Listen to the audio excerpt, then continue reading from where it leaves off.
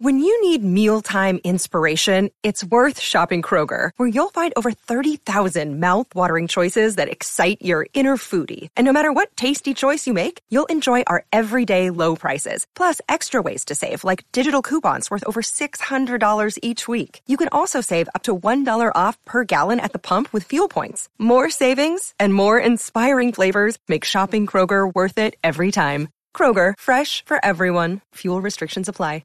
Welcome to the Good Music Podcast, a show where we discuss artists, songs, and talk about why we love them.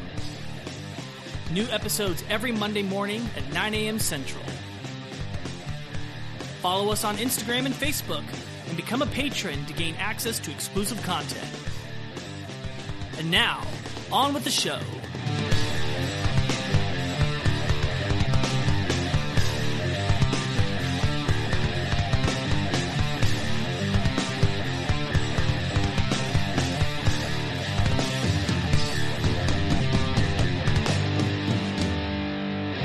Hello, everyone. Welcome to another episode of the Good Music Podcast. I'm Grant. I'm Lucas. And I'm Ethan. If it's your first time listening, we'd like to welcome you to the podcast. First thing you need to do, you need to subscribe. Or you can listen to the entire podcast, decide for yourself how amazing it is, and then you can subscribe another time for another person. Also, if you want to catch up with us, or if you have any band suggestions, you can hit us up on social media. We're on Instagram and we're on Facebook. And if you're a super fan, if you've already been subscribed for a long time, then your next step is to donate to us on Patreon. You get early episodes, and you get access to our new segment in the after hours, where we talk about the 6 worst songs of that band that week. We've been having a lot of fun with that. And finally, something new that we'd like to start pushing. We have officially reached the 70,000 listen mark. And with so many people listening, we have a lot of reviews on iTunes. And if you want to help out, you can go to our iTunes reviews and leave us a review. But Lucas, we just got in a new review this week. Would you like to read it to everyone? Yeah, so, we love to highlight our fans that have taken the time to highlight us and say thank you.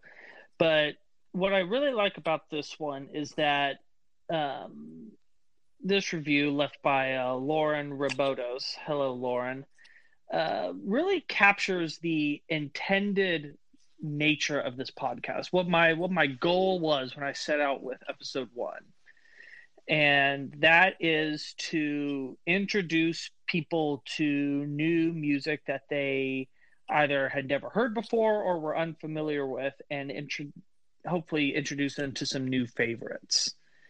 And so she wrote to us, to the guys, thank you so much for gifting us listeners with such great content. I'm in my mid-20s, and my dad has always tried getting me to listen to classic rock. It wasn't until recently my friend pushed me to listen to Pink Floyd's The Wall that my curiosity was sparked to know more music. You know, that's a great album to get you into listening to good music. That was sure definitely a pivotal record for me. I stumbled upon this podcast accidentally and now listen to 2 to 3 episodes a day. Wow. While I'm not much of a metal fan, they cover so many genres and have given me a greater appreciation for the 70s and 80s. I now have something to share with my dad, and am teaching him the history of some bands from his era. Bands and songwriters I would love to see here are Little River Band, Huey Lewis and the News, Dan Fulberg, Pablo Cruz, and Orleans. I can't thank you enough for continuing to bring us podcasts, and look forward to hearing more.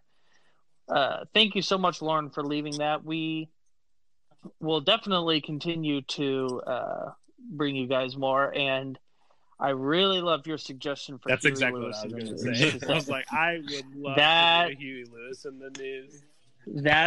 That's one that I have been thinking about, because I would definitely, it would not be hard for me to put together a set for that. So, but yeah, that's just, that's the whole point of the podcast, to get people to kind of reach out from what they normally listen to and to delve into new musical grounds and to either learn about new bands or learn new things about bands that they already are familiar with. So it just makes me happy to see responses like that. So, continue to let us know what you think of the podcast, as well as what bands you would like for us to do.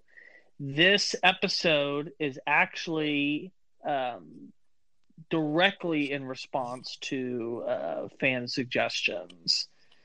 Originally, this actually was going to premiere last month, but when Eddie Van Halen passed away, our schedule got shifted, and this episode that originally was going to come out in October had to be delayed for a couple weeks. But this episode is completely because of you guys. I mean, I would have gotten to it eventually, but the reason I'm doing it now is because you guys asked for it. We listened to your suggestions. But before we get into that, we listened. That's right. But before we get into that, there was some big rock news that actually happened a couple weeks ago, and I kept forgetting to talk about it, but it's something that I really wanted to at least touch on for a few minutes, because whenever we did our initial episode on this band, I actually talked about this. And it's now very interesting to see what a difference a year has made. So AC/DC is back together. Not that they ever broke up, but they pretty much had broken up. What's the story behind that? So the last tour that they were on, so they made an album a couple years ago called Rock or Bust. And the tour for that album was about as big of a disaster as you probably could imagine, as far as what it did to the lineup. So the lineup at the beginning of the tour was, of course, you've got Angus Young on lead guitar, which, you know, I said in that episode and will continue to say that as long as Angus wants AC/DC to continue, it'll continue. He is the man that the band lives and dies by. There is no AC/DC without Angus. You had Brian Johnson on vocals, who's been there since Back in Black. You had Phil Rudd, who has been with them since pretty much their first record. Cliff Williams on bass, who has been with them since Highway to Hell. And then Stevie Young, who is Angus's nephew that filled in for the late Malcolm Young, who was the founding rhythm guitar player and Angus's brother, who passed away in 2016, I believe. So that was the lineup at the start of the tour. And before the tour officially started, Phil Rudd got arrested for possession of meth and marijuana, as well as trying to attempt a murder for hire. What? What? Well, was it dirt cheap? Ooh, good. Yeah, those were all the headlines when that happened. Oh, the irony! Oh my goodness. So that happened right before the tour started. And so they scrambled to get a new drummer, and they got Chris Slade, who was their official drummer in the late 80s and early 90s. He's the one that plays on Thunderstruck.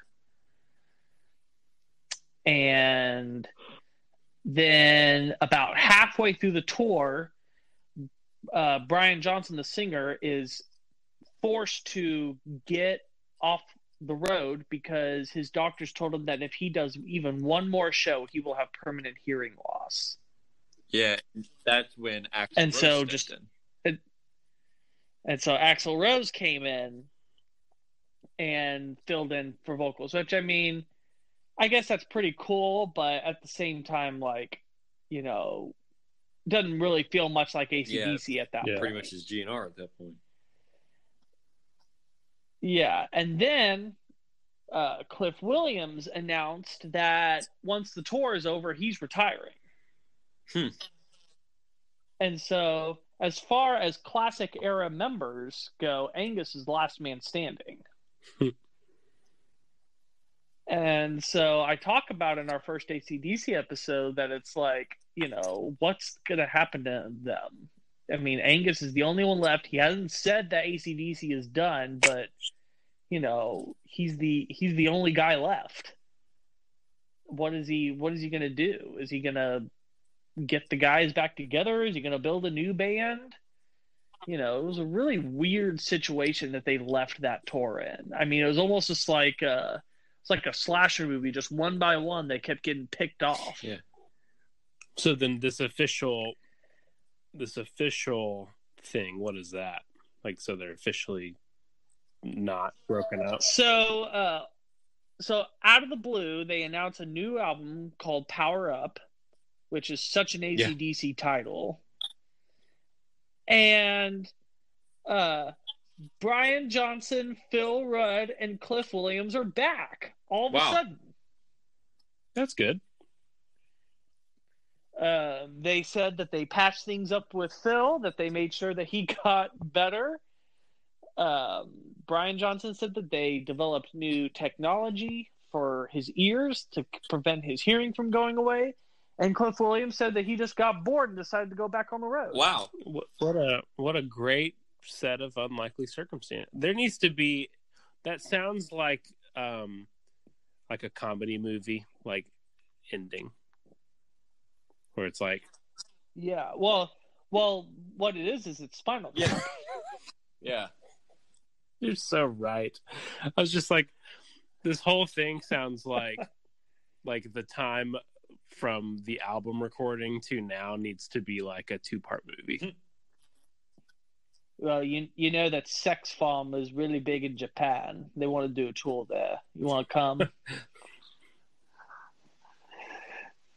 Yeah, so it's just like all was out of the blue, and there had been some quiet rumors that they were coming back, but of course nothing official. And then the album comes out. They're back on. I mean, they would probably announce a tour if the quarantine still wasn't affecting everybody. Stadium tours. Yeah. When's the album releasing? The new album comes out November 13th. That's not too far. No, it'll be. That's probably about the time that this episode's going to come out. Hey, I can even. It'll be later this week. Wow. Like I said, sometimes it's weird because we don't record around the time when the actual episode comes out. So I've got to think future . Yeah. So for those of you that are listening, it'll come out this week, Friday, November 13th. So we will we'll Friday definitely the 13th album releases, so rock and roll. Oh yeah. And I think that we'll probably have an AC/DC Volume 2 episode coming out pretty soon because of this. So keep your ears out. Interesting. Well, today we're not talking about AC/DC for the entire episode. No, we're not. Some of our listeners may want to listen to more about AC/DC. We do have an AC/DC episode, but that's not today. You guys have clicked on this episode because you know exactly who it's about, and you're here to listen to someone who has been requested by many listeners since about April or May. And before then, back when Justin was with me, we were getting requests for this one. And this is a artist who we've referenced many times, including in our Van Halen Volume 2, talking about his guitar prowess and as well as his influence over the world of rock and roll, especially as it pertains to the guitar and soloing and all of that. And today we are talking about none other than Jimi Hendrix. Yes, the the quote unquote greatest guitar player of all time.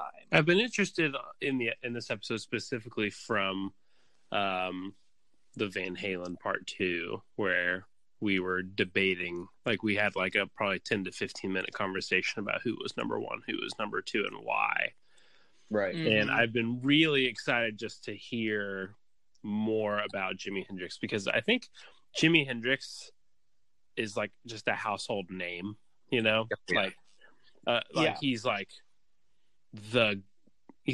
he represents like guitar for like a lot of people.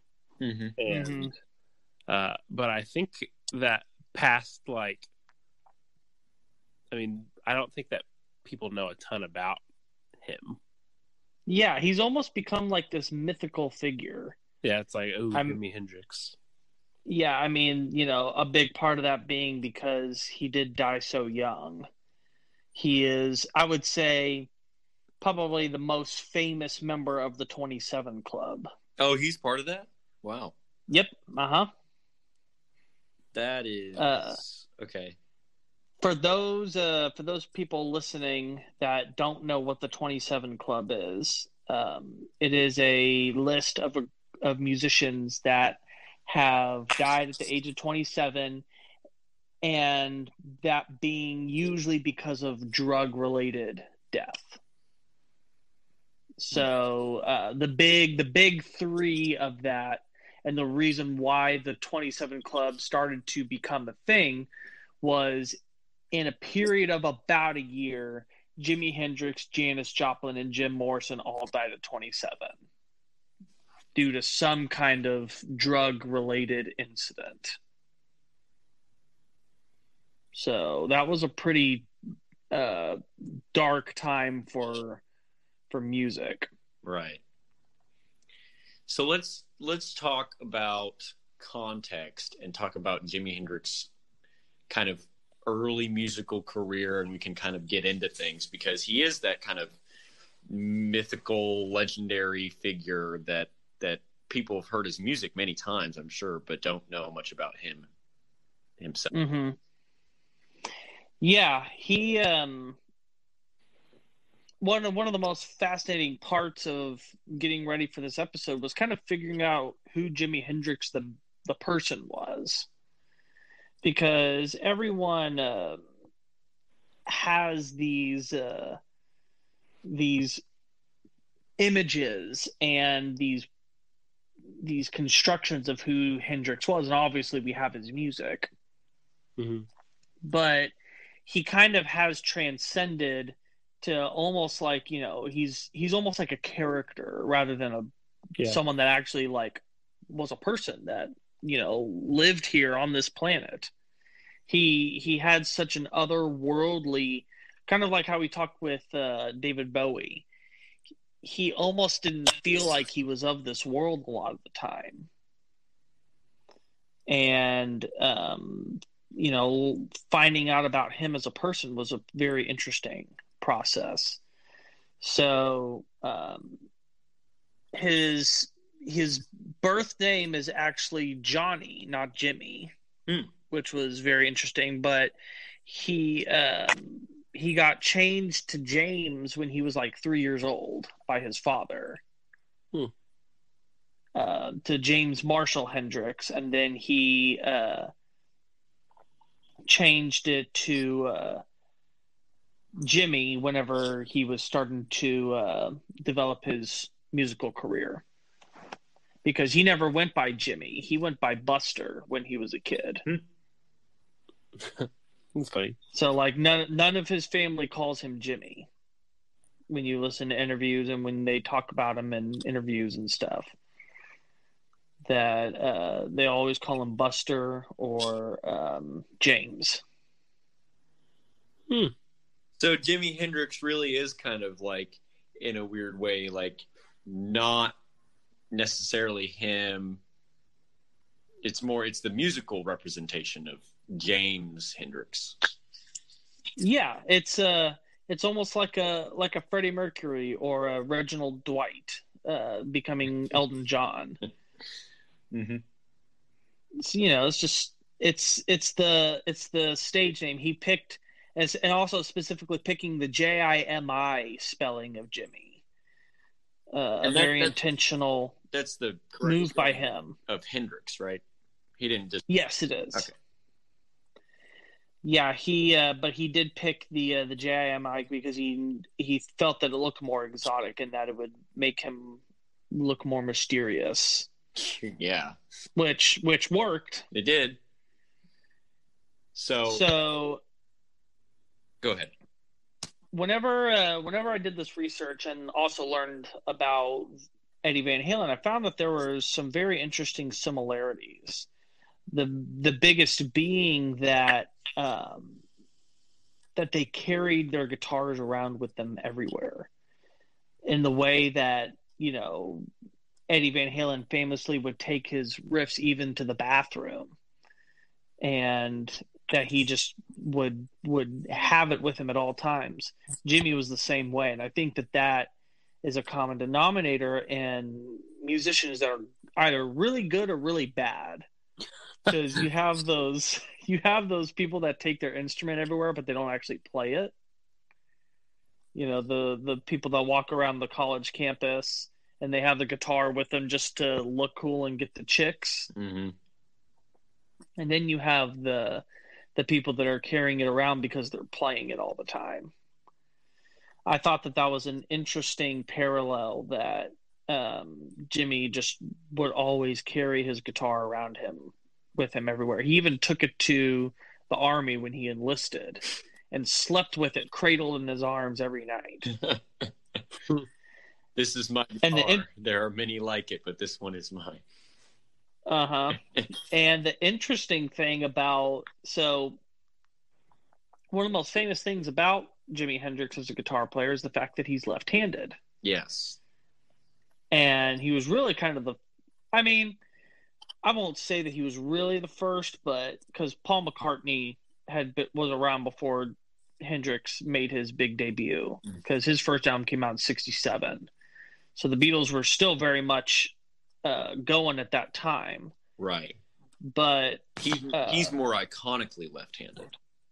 Yeah, I would say, you know, him and Kurt Cobain are kind of like the two big left-handed guitar players that everyone thinks of. I didn't think of Kurt Cobain.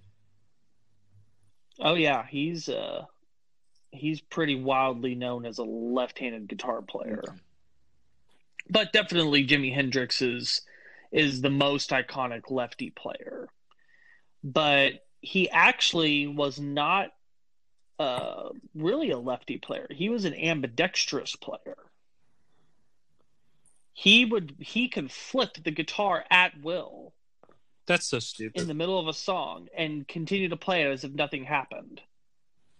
Ronnie Wood of the Rolling Stones said it used to piss him off. Wow. That's because it was just... It's like Michelangelo Badio would do that kind of stuff. Uh-huh.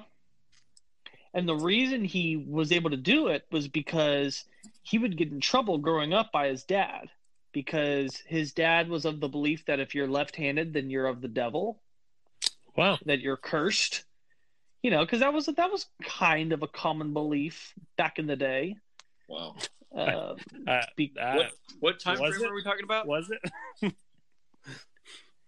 I mean, it was definitely on its way out, but you know, certain Christian and superstitious things believed that there was, you know, that there was bad luck and you know, all that stuff in common with being left-handed. Where did he grow up? And he grew up in Seattle. Huh. Which is another commonality that he has with Kurt Cobain, apart from being left-handed. Which I actually found that very surprising that he was from Seattle. I did not know that. People really don't think of Seattle whenever they think of like music. Oh, they absolutely do, but it's because they mostly think of grunge, because that's where all the grunge bands came from. Nirvana, Pearl Jam, Alice in Chains, Soundgarden, all came from the Seattle area. Huh. That's their musical claim to fame is the 90s grunge movement. Mm-hmm.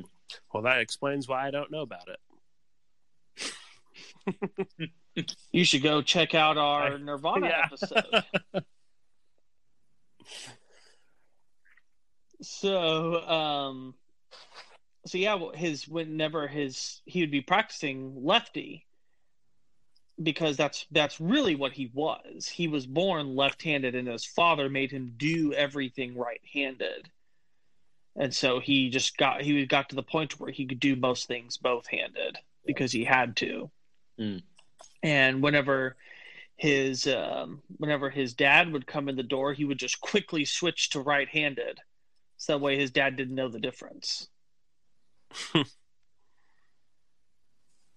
And so that's how he was able to learn to be able to play both right and left-handed rather than just left. It is very interesting, considering that there's a lot of really complicated fingering patterns for a lot of his songs, especially the iconic Hendrix chord. Playing that left-handed is probably a big pain. And that raises the question, because he did flip his guitar over, how did he string it? Did he string it like a right-handed guitar? Or did he just play it? It would be stringed as if it was a left-handed guitar, but he didn't actually have pure left-handed guitars. It was a right-handed guitar turned upside down and restringed. Oh, okay. So, because if you look at all his pictures, all of his headstocks are upside down. Whoa. Well, but reverse headstocks were a thing, weren't they? I don't think at that time they were.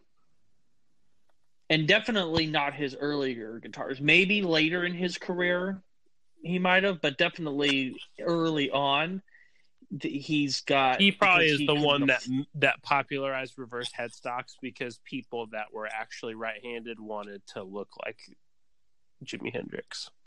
That's that's probably the most logical reasoning. Well, my question is then that how do you get a right-handed guitar with a reverse headstock if they didn't exist yet? Well, what it would be is just he would have the right-handed guitar.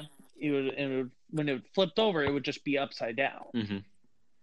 And so he would do some finagling to get to where the strings will fit both ways. And he was also kind of like Eddie Van Halen, where he did some experimenting on his guitars to get them the way that he wanted them.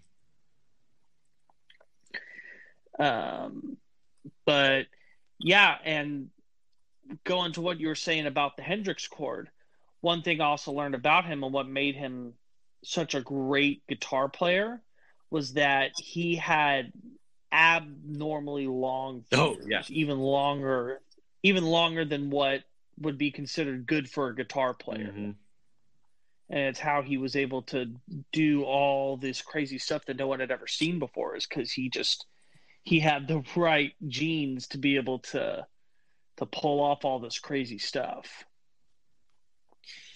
That'll do it. Yeah, there are some pictures of, I talk about this all the time, of Steve Vai stretching his index finger and his pinky finger from the 3rd to the 12th fret.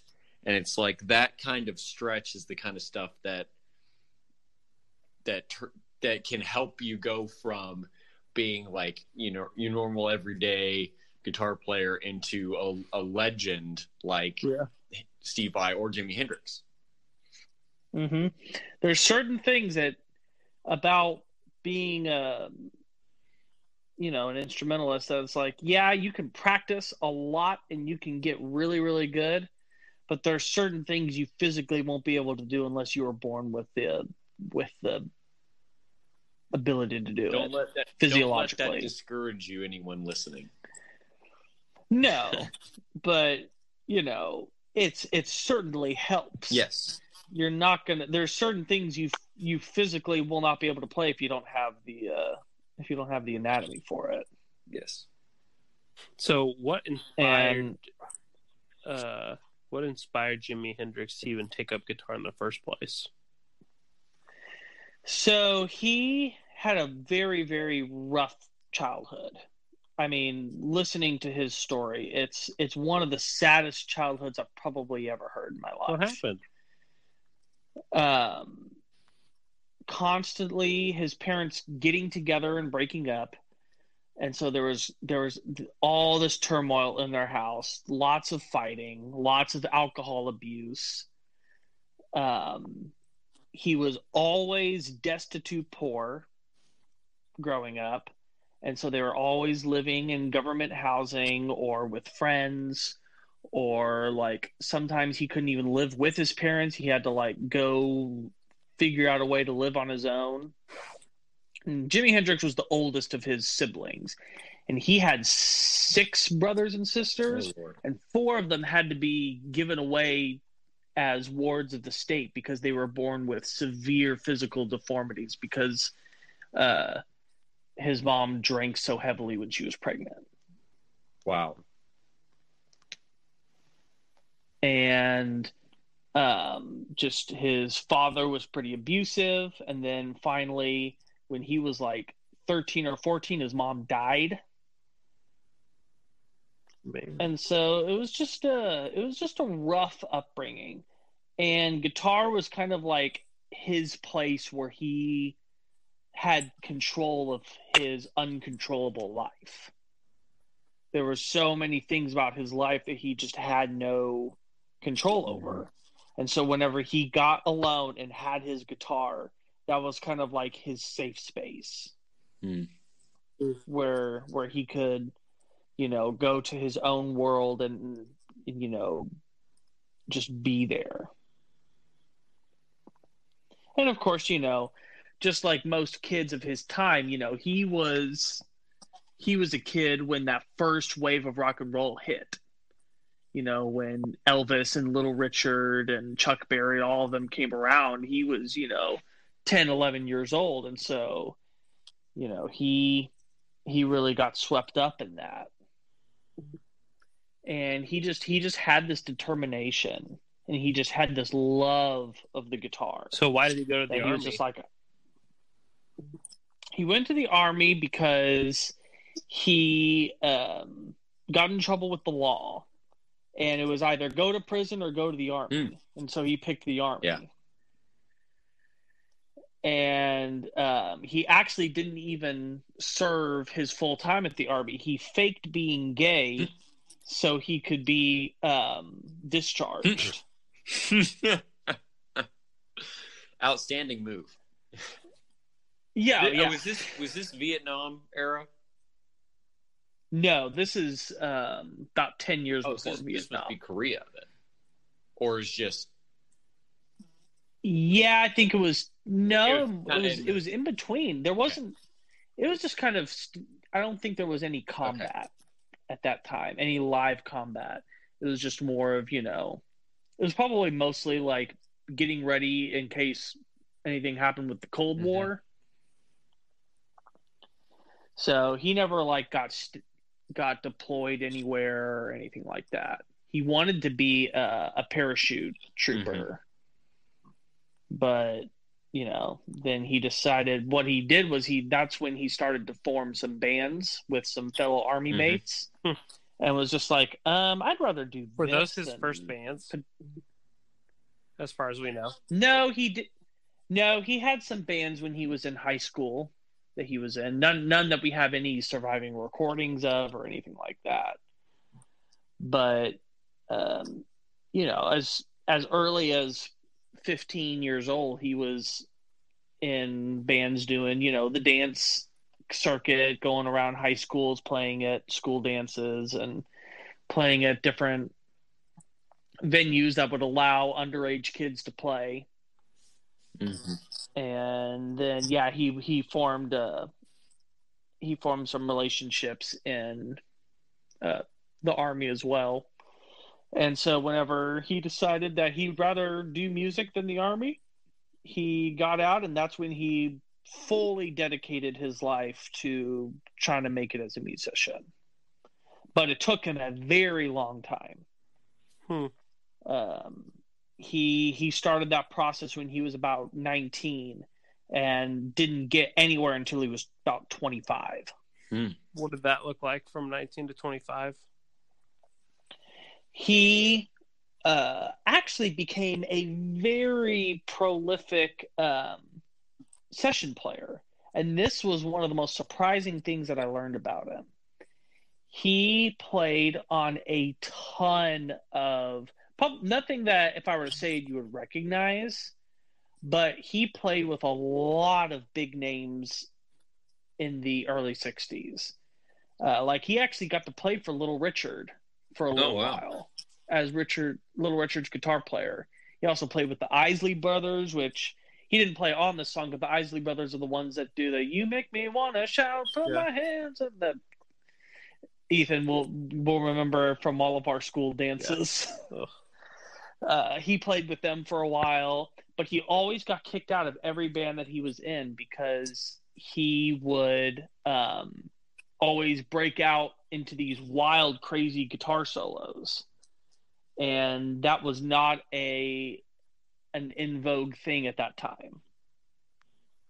They were looking for guitar players that will dress sharp, that will stay back because they are not the star of the show.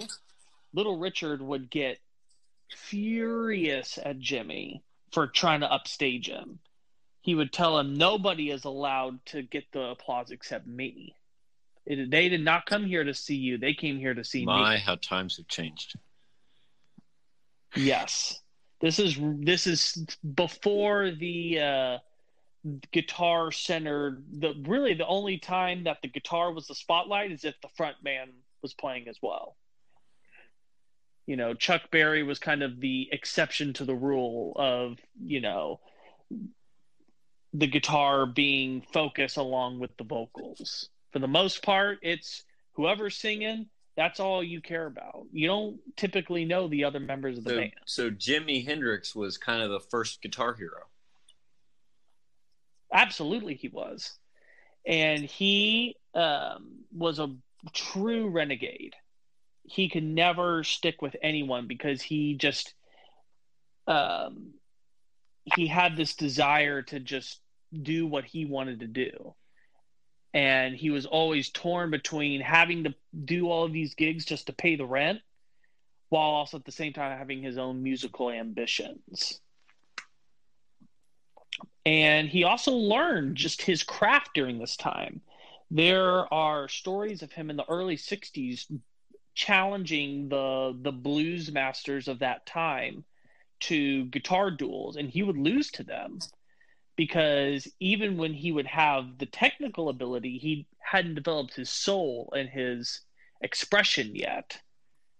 The subtle touches on the guitar to make him sing rather than just pure skill. Mm-hmm. And so every place that he bought, even though he would get kicked out of the band, he would always pick up something from it. He would learn a new lesson. He would learn a new thing about the guitar until finally around 65, 66, he was ready to really put himself at the front of the scene. But he did not accomplish that while he was in America. He actually had to go to Britain to do it. That's where he had his first break, and it's where he recorded his first album. Who discovered him? Do you guys know about the band called The Animals? Ooh. So actually, whenever we did our first Beatles episode, their song House of the Rising Sun was our bonus song for that episode. Their bass player, Eric Burdon, is the one that found Jimi Hendrix, played in a New York club, and was blown away by him. But as good at that point as Jimmy was, the audience almost like wasn't quite ready for him yet. Mm-hmm. You know, the big thing still at the time was the Beatles and the Stones, who were not known for that kind of play. Was he like playing like the blues style at that time too? Yes, because that was pretty much just what you did. And you know, the blues masters at that time were now coming out of England with really if you were to ask in 66 who the biggest guitar player in the world was, it would have been Eric Clapton. And because the expression at that time was Eric Clapton is God. He was considered the greatest guitar player in the world. But Eric Burdon saw Jimi Hendrix and was just like, oh my gosh, we need to get this guy. And he's himself is British. And so he was just like, hey, you know, no one in America is paying attention to you. If I bring you over to England, you'll be the biggest thing. And Jimmy was desperate at this point. It was kind of like he was kind of at his last point where it's just like, if I don't make it soon, I've got to figure out something else to do because this is taking too long. And so he's just like, sure, let's go. So he goes over to England. His first show, he told him that he had one non-negotiable request, and that's that he could meet Eric Clapton when he got to England. And Eric was like, sure, whatever. So he has a star-studded first performance. And just let me tell you who all's here. Eric Clapton, Jack Bruce, who is the bass player for Cream, Paul McCartney, Ringo Starr, Pete Townsend, and Keith Moon of The Who, Mick Jagger, Brian Jones of the Rolling Stones. Who else was there?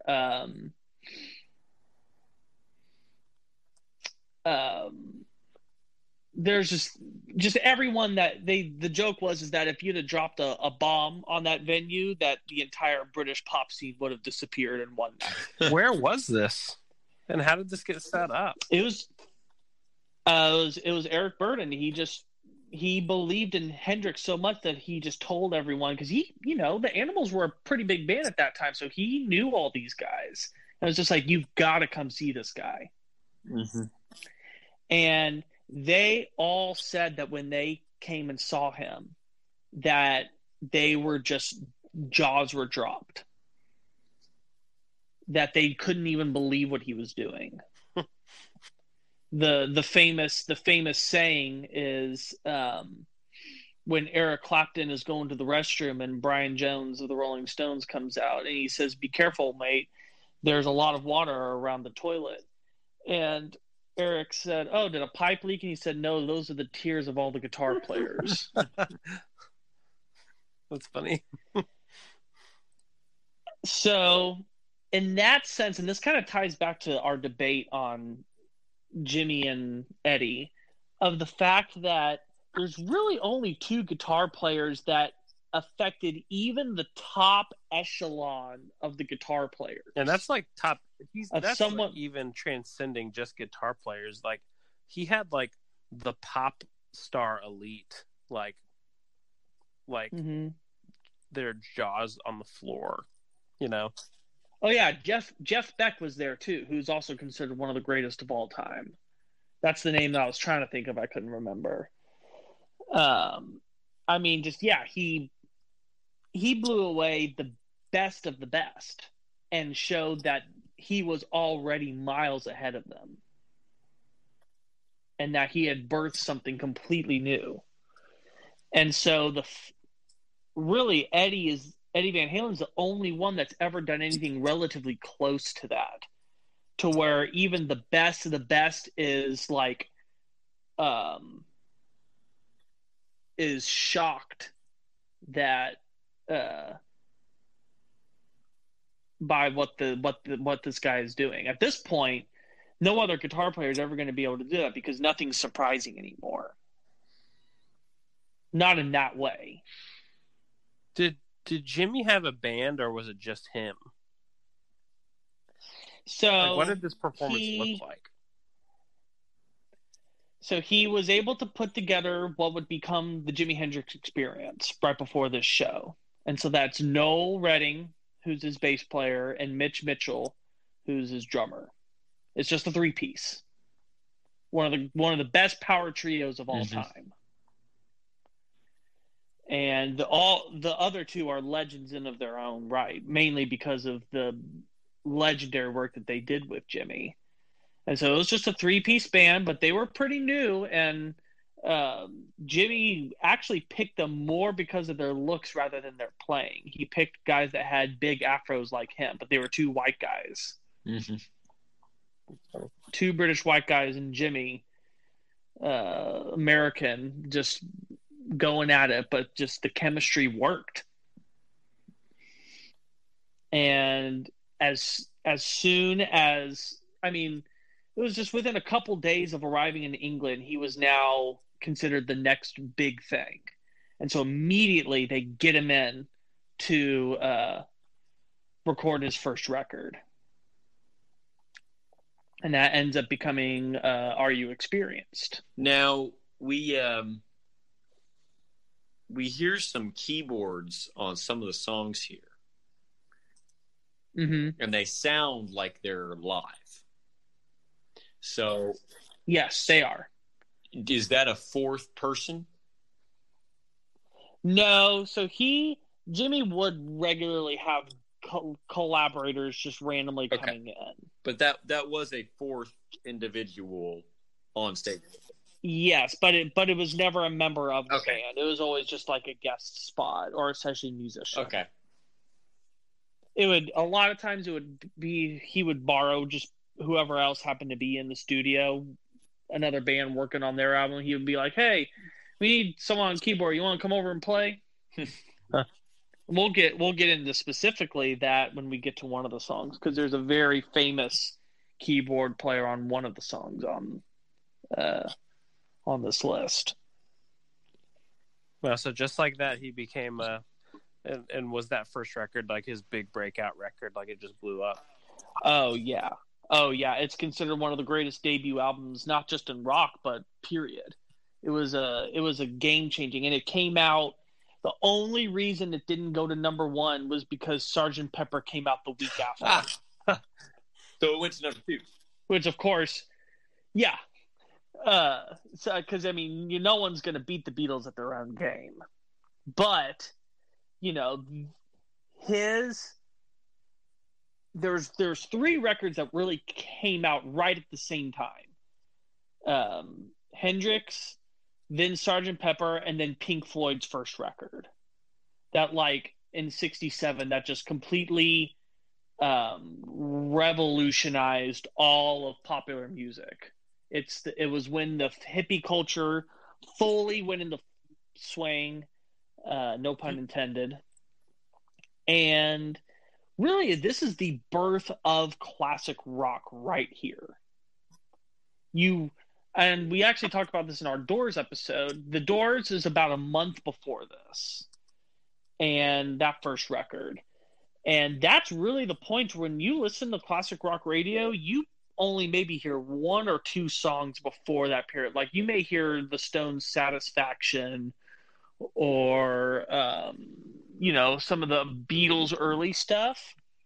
But, 1967 and specifically that period of the Doors, the first Hendrix record, and Pink Floyd's Piper at the Gates of Dawn, that's like the point where you can kind of point and say, this is when the classic rock era begins. And classic rock guitar, absolutely the genesis, the starting point is Are You Experienced? Because nobody was playing like that before that record came out. And then on his the big launch show of the record, he does another performance where it's a big star-studded listing, and he plays Sgt. Pepper on stage in front of the Beatles. Oh, that's nice. Which was a couple days after it came out. At the time that was an incredibly risky move. The Beatles were kind of at that high untouchable level. If he hadn't have completely destroyed the song, which he did, that could have been the biggest slap in the face to the Beatles. What do you mean? And because at that point that could have been termed as disrespectful, because it was actually the concert was being put together by the Beatles manager. And so especially playing a song that had just come out, it was considered a very risky move, but he absolutely pulled it off. It was just the climate was different back then. Yeah. It's not like today where, like, you know, people instantly collaborate with each other. Yeah. Right. It was, you know, the Beatles were kind of like, you know, they're almost kind of scary in a way because they were so big. Right. Yeah.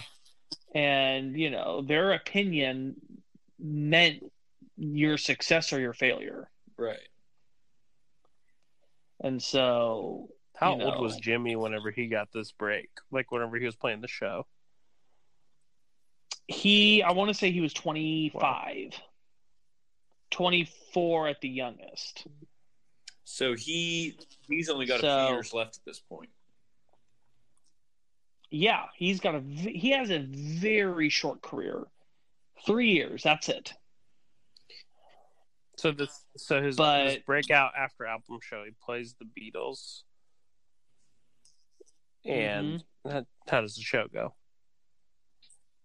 Show goes incredibly well. He brings the house down. And so now, at this point, it's safe to say that he's conquered Europe.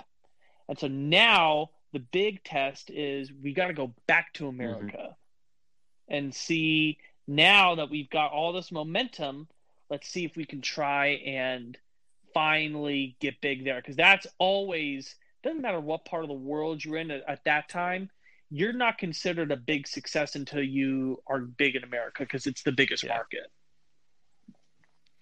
So, and especially for him being an American, he really wants to be successful in where he's from. So, the way that he breaks in America is at the Monterey Pop Festival, which has become iconic in of its own right, because this is where Hendrix debuts to America. First off, his songs, as well as his iconic stage performance. So all of the famous guitar tricks that people use come from Jimi Hendrix, like playing behind your head, playing with your teeth,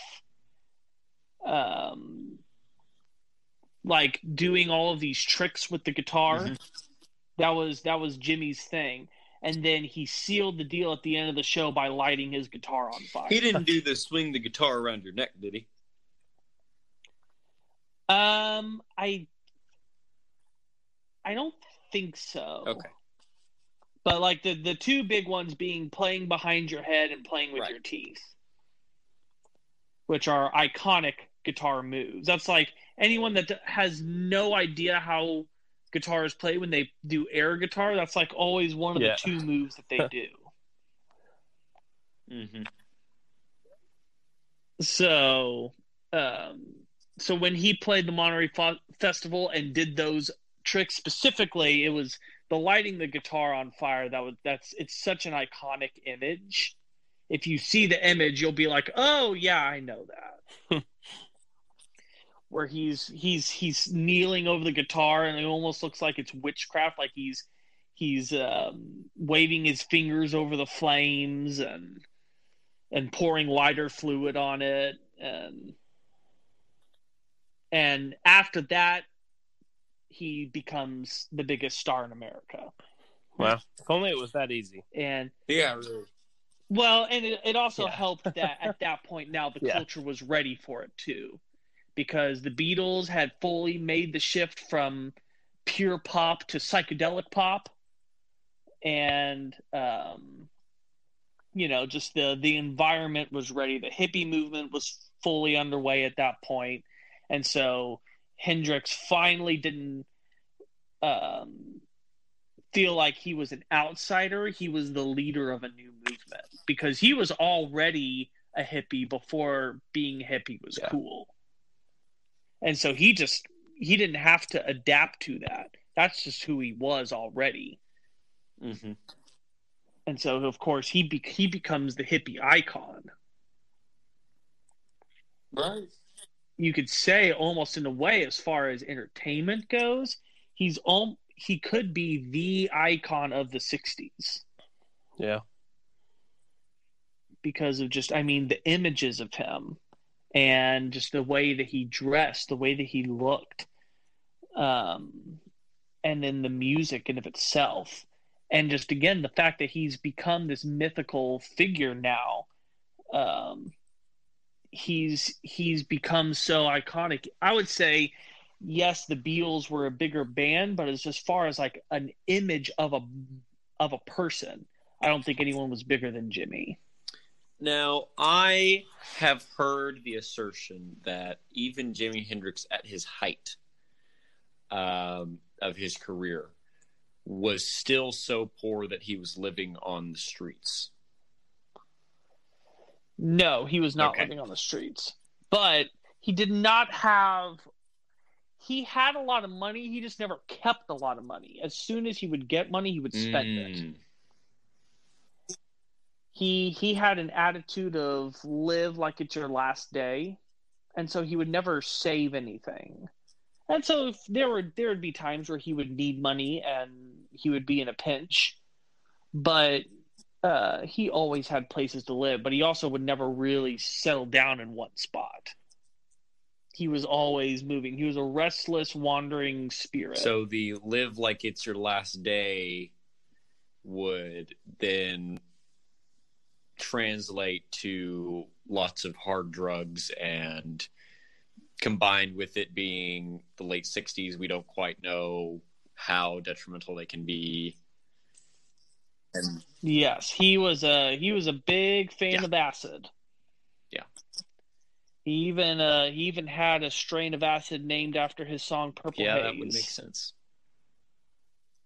And he was at the forefront of the psychedelic movement in every aspect.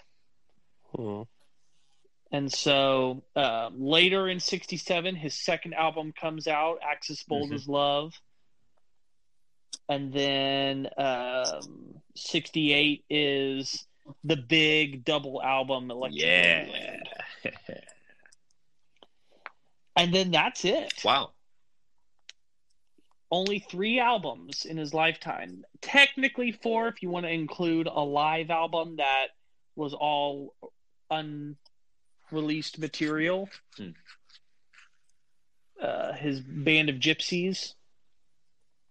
But as far as studio albums, while he's still alive, just 3. But that's not for a want of music, because around 80 posthumous albums have been released since his death. Wow. 80? Of all of these. Yeah. Now, a large majority of those are all containing the same songs.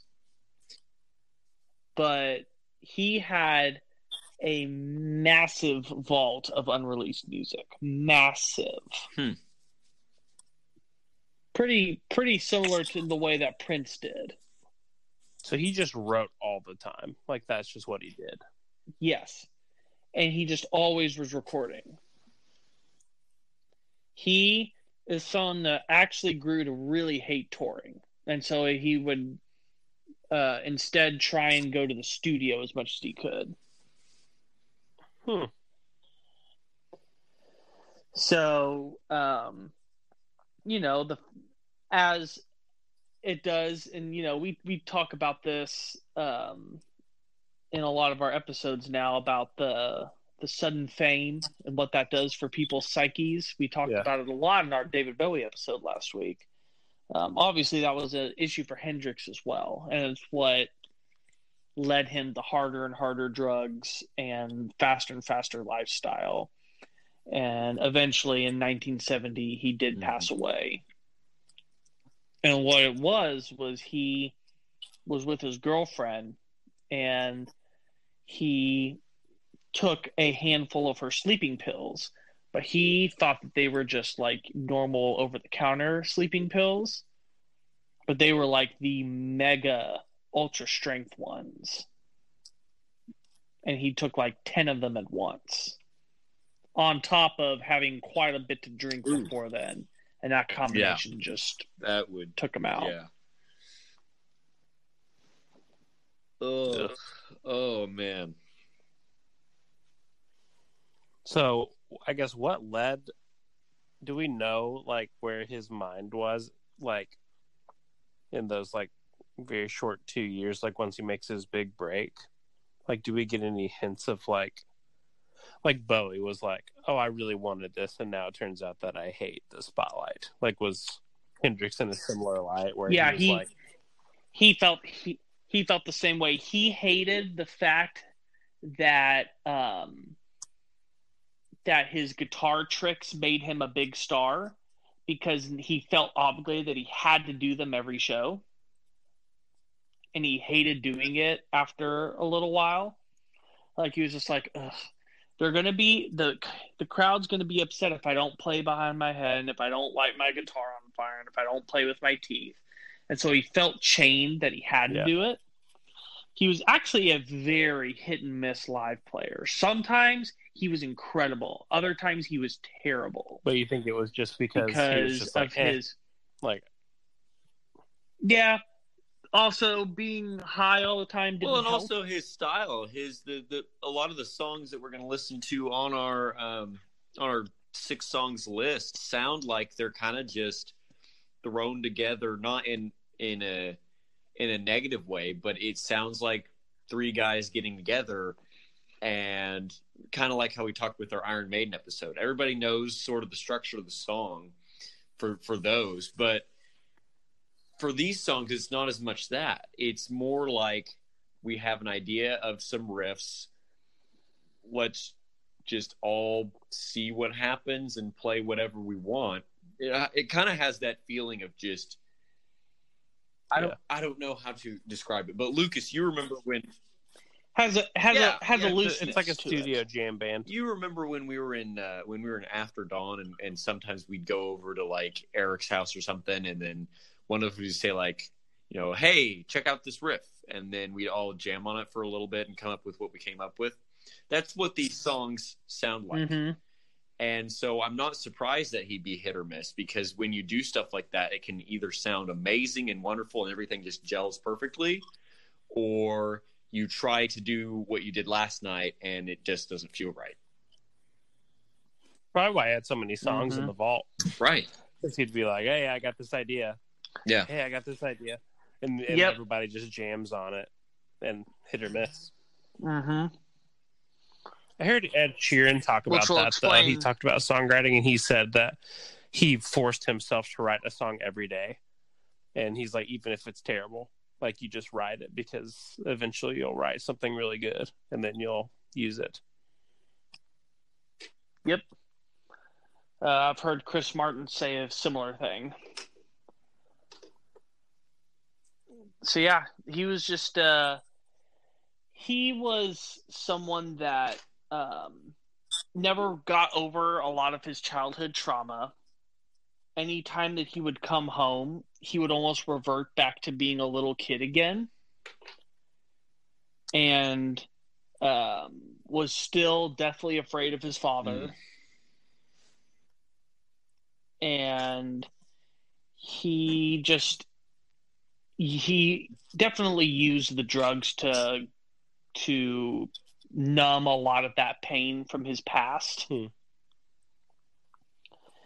And he even got to the point right before he died where he was telling people that he wanted to quit music altogether, because Jimmy was also in a very interesting era for music, where a lot of the first real superstars were being born at this time.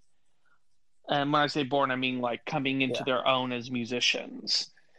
I mean, yes, Elvis was big, and you could say that he was the first one, and Little Richard was big as well, and some of those guys, but not near to the level that the Beatles and the Stones and all of them started to get to. Elvis wasn't as big in the 50s as Jimmy was at the end of the 60s.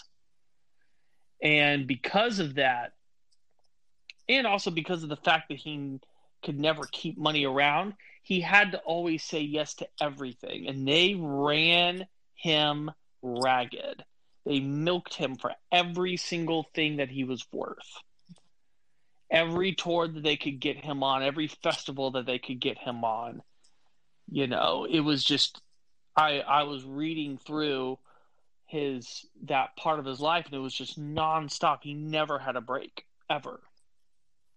And he just got driven to the end of himself. Mm. There was no rest. Now, part of it was also, you know, the times that he could have rested, he didn't. He would go out and party or go into the studio. Well, maybe that was rest for him. No, it wasn't, because he was complaining all the time of how exhausted he was. Well, but we all have that thing that we want to go do when we have free time. And it sounds to me like that to him was recording songs and writing songs. I think that... Well, no, because he was saying that he wanted to quit music altogether. It not sounds just touring. to me... He didn't even want to be a musician anymore. Me like his escape was the guitar, and now the guitar is now like the thing that he's trying to escape from. That's cool. And then I think that's exactly what was happening. I used to turn to the guitar whenever I needed a break from the stress of life, and now the guitar in my career is the stress of my life. This is like a bad episode of drugs Limits or something. You know what I mean? Yeah, and then he turned to drugs to escape. Don't do drugs, kids. Do guitar. Yeah.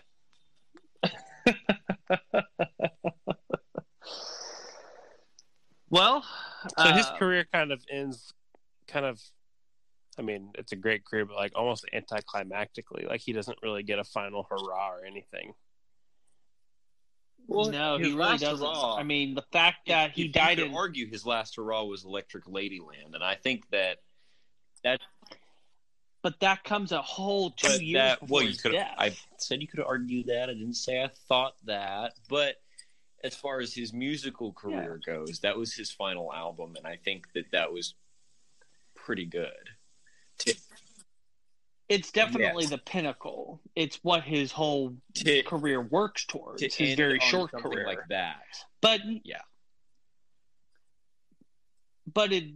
you know, again, the fact that it comes out in 1968 and he doesn't pass away till 1970, you know, he's recording nonstop throughout all this time, but nothing is coming out except for that live record, Band of Gypsies, which is pretty good. In fact, one of the songs on there makes it to number 2 on my ranked playlist. But, you know, for a lot of people, it still doesn't really count as a true Hendrix record. And so, it was, he doesn't have that last final hour record. He doesn't have the one that he makes right before, you know, he dies or before he retires. It's just kind of it almost comes out as his career ends on a whimper in a way because he didn't have anything to show for it. Yeah. Well, with that depressing note, I think we should go ahead and move on to our next segment, which is our 6-song segment. Yes, so stay tuned. We will be right back to talk about the songs that we picked for this episode. So stay tuned.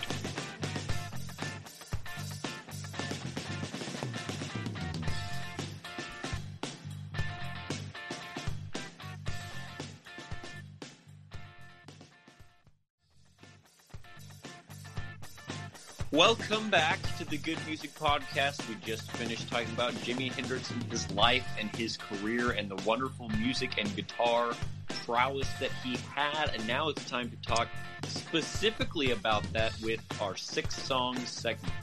So for those of you who are new, welcome. We hope you enjoy this episode. And Lucas, could you explain to them what do we mean by this segment? So this is the part of the show where we are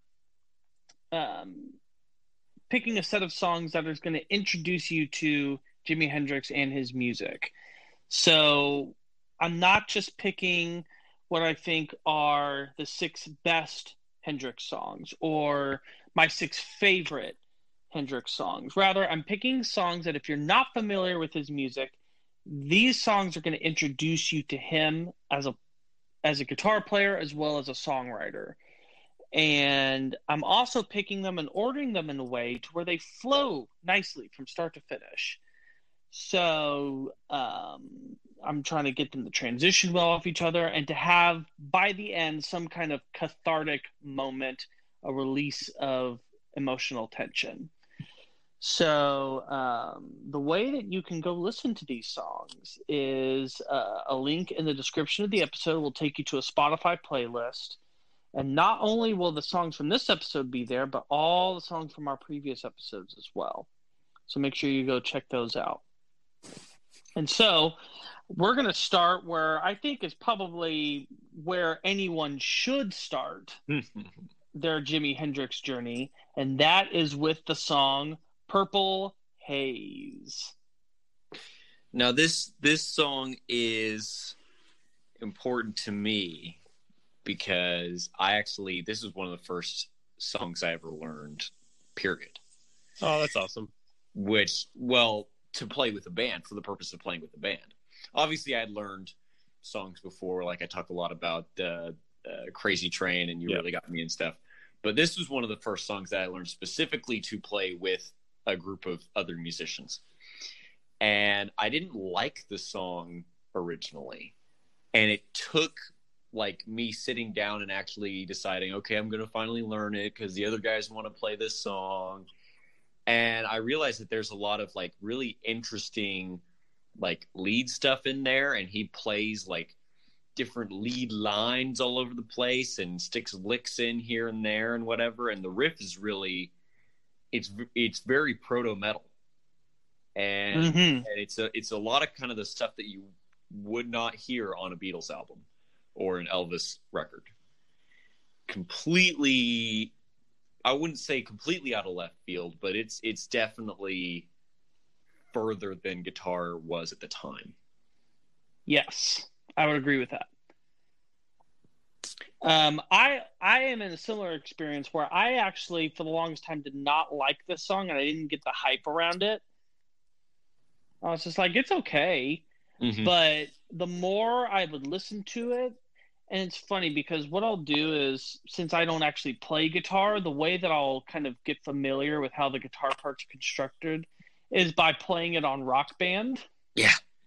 And they have the entire Are You Experience and the entire Axis Bold as Love albums available on that game. Wow. And so, of course, I bought both of them just to get as familiar as I could with his guitar playing specifically. Mm-hmm. And it was when I played through it, I was just like, oh, okay, I feel like I really now understand what the guitar's doing here. Mm-hmm. And I grew very much in appreciation for it. But the reason that I said earlier that this is the most logical place to start is because this is the first song on his first album. Wow. Now there is a little bit of an asterisk to that because the European and the American version of this album are completely different. Really? Yes. That used to be a very common thing back in the day. They don't do that anymore. Really, since the 70s, that has not been a thing. But in the 60s, it was very normal to have entirely different versions of European and American records. Why? Like just a different structure or different songs completely? Both. Why? So in Europe, it was standard practice that if you released a song as a single, it did not appear on the album. Mm-hmm. That the album is meant more for deeper cuts, and the singles are meant for radio. Where in America, you put the singles on the album. That's how you sell the album. Mm-hmm. So the version, the album that everyone's familiar with is the American version, which starts with Purple Haze, where the European version doesn't even have Purple Haze on it because that was the second single. Mm-hmm. Hey Joe was the first single, Purple Haze was the second one, and then Wind Cries Mary after that. So, so on the European album, the album starts with Foxy Lady, which is still a pretty great way to introduce the world to Jimi Hendrix. Yeah, that's true. But, you know, for American audiences, Purple Haze was the beginning. Mm-hmm. And of course, you know, through all the reissues, it's gone with Purple Haze being the opening song. And this has become kind of like his anthem. Like, if you were to ask someone to name a Jimi Hendrix song, Purple Haze is typically the first one they'll think of. Oh, yeah. Even if you've never heard the song, everyone knows that that's his song. Well, and just yeah. And just that and that opening guitar line is just very iconic. I would argue that we have equally as iconic songs on this set list, but two of them are covers, so they don't really count. But yeah, no, I would say the same thing. In that also it's a good pick for him strategically to put at the front of the album because it opens with that really weird tritone that's totally like that's the devil's chord, right? We talked about like the superstition surrounding him being left-handed, right? Can you imagine being a superstitious person and there's the devil chord and it's not meant to sound particularly appealing to the ears, but it's supposed to kind of get your attention and let you know that you're not in for something that's normal. It isn't going to start with your twist and shout, bum, bum, bum, bum. You know, it's not, that's not how it starts. He could have started like that, but it would not have been the you're in for it opening. Yeah, here comes the pain. Yeah. It's it's very ominous. It you know, you can definitely see how this can be a precursor to heavy metal, which, you know, heavy metal still hadn't been invented yet at this point. Jimi Hendrix was definitely one of the ingredients that leads to heavy metal's formation. And I real quick wanted to backtrack because you said we have two cover songs, but I can only think of there's only one on this set. Maybe I'm thinking of one of them being covered by somebody else. That's probably what it is. That's probably, yeah. Okay. Because his songs have been covered. There's only, I was like real quick fact checking. I was just like, I'm sure there's only one. Let me just real quick make sure that I didn't miss something critical. We'll get there when we get there. But this is definitely an original of his. Oh, yeah. Not to be confused with Purple Rain, obviously. Yeah, and this was one of the first songs he ever wrote. He actually did not really start writing his own songs until he got to England. Wow. Whenever he was doing his early sets as a solo artist, he was mostly doing covers of blues standards, just Jimified. Yeah, there wasn't much Jimification on this song, considering it's pretty much just all him. Mm-hmm. But the drums and the bass are sort of comping whatever he's doing. Yes, they recorded this song very quickly. Yeah, in the span of like a couple hours, but they spent almost an entire day mixing this song. Oh wow! Just why? Just cause? Just because they wanted to get the right sound to it. I mean, that's what you do when you get a good take like that. Yeah. And you can kind of tell they put a little bit of extra care into making the guitar lines when they kind of hit those high notes towards the beginning of that final solo kind of sound really kind of sing a little bit. And then of course the ending with the weird pitch shifted weird, I don't even know, sound. Obviously that was something different that would take a little bit of extra work to get sounding just right without being, too screechy and things like that. So he's using an octave pedal on this song. Yeah, that's what it sounded like. Well, I know for sure he is, because the interesting fact is that the octave pedal was built specifically for him for this song. Now, are you talking about like an octave fuzz? Because I know that was a big deal for him too. Yeah, as well as the wah pedal was created for him. Wow. He was the Whoa. So whenever he started to get big, he would commission gear to be made because he needed stuff to create the sounds that he had in his head. And so people would send him stuff before anyone else had them, and he would get to be the first one to record with them. So he has the first, he's the first person to record using a wah pedal as well as an octave pedal. That octave fuzz actually ends up becoming such an iconic sound of that era of guitarists, because it's not only will you turn an octaver and your guitar sounds an octave higher, but it would be maybe like 5-10% of that higher octave would be part of your distortion going right into your amp, and it would make the guitar sound a little bit brighter and a little bit fuller and give it a little bit more oomph, and that was something that a lot of guitarists after him would start using. And so in a way he's kind of like the Eddie Van Halen of technology of that time too. Yeah, so lots of the more similarities I was seeing, I was just like, okay, this is getting crazy. Yeah. So what's the song about? Drug. So that's the easy answer, but there's also several conflicting messages.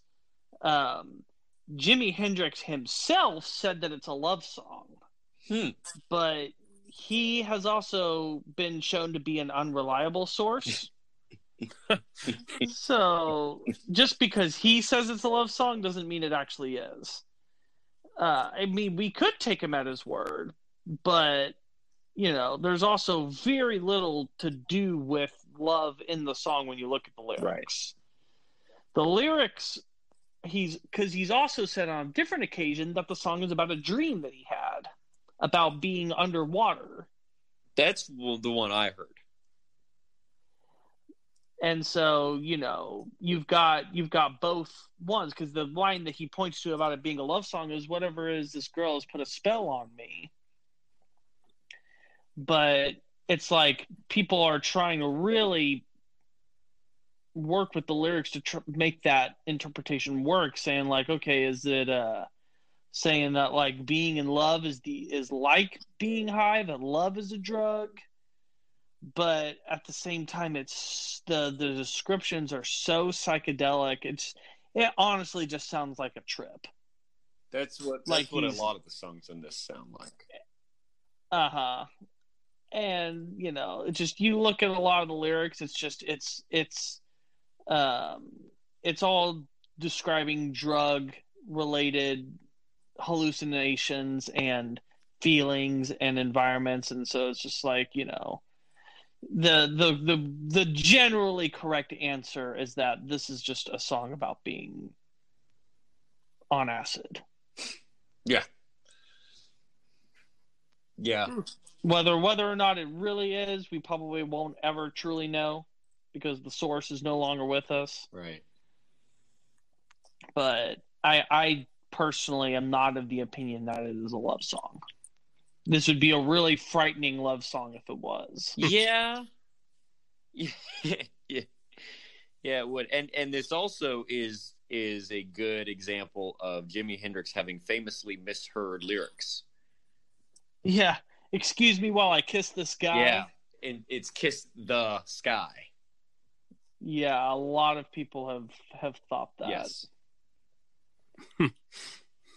There are a couple instances of that. So yeah, one of the ones I always think. Anytime you have something of the sky, like I always think of Foo Fighters "Learn to Fly." Look into this guy to save me. I always think of that lyric. Oh, really? Yeah. I've never heard. I always. But okay. That's funny. Whenever I sing along, I kind of like have this brief moment where I'm just like, Am I singing "Looking to this guy to save me"? I never had made the mistake on Purple Haze before, but it's one of those things that, like, you know, once you think it, you're just like, oh yeah, it'd be easy for people to think that that's what he's saying. You can't unhear it. Mm-hmm. Yeah. Now, whenever he would play live, he would say, "Excuse me while I F the sky." Oh no! So then you add in the misheard part there, and it gets even weirder. Oh my goodness! That's funny. Where's this song on the rankings? I put this at number 10. Oh wow! Ooh. I think that this is a very important song. Obviously, like, you know, you get into the 50s with him, and you're still at great songs. Mm-hmm. But, you know, I think that the thing that I think hurts the song the most is that it's so short. Because the songs that are higher up on this list are his longer, more extended guitar jams that really truly show up. We only really get a taste of what he's capable of, which I think is also what makes it great for being the first song on the set, is that this is an introduction. Yeah. And this is actually one of the other reasons why Jimi Hendrix has been disappointed in this song, is that he wanted this to be a long song, and his producer was the one that coerced him into cutting it down to a radio-friendly single length, and he was not happy about it. And so he kind of disowned the studio version of this song.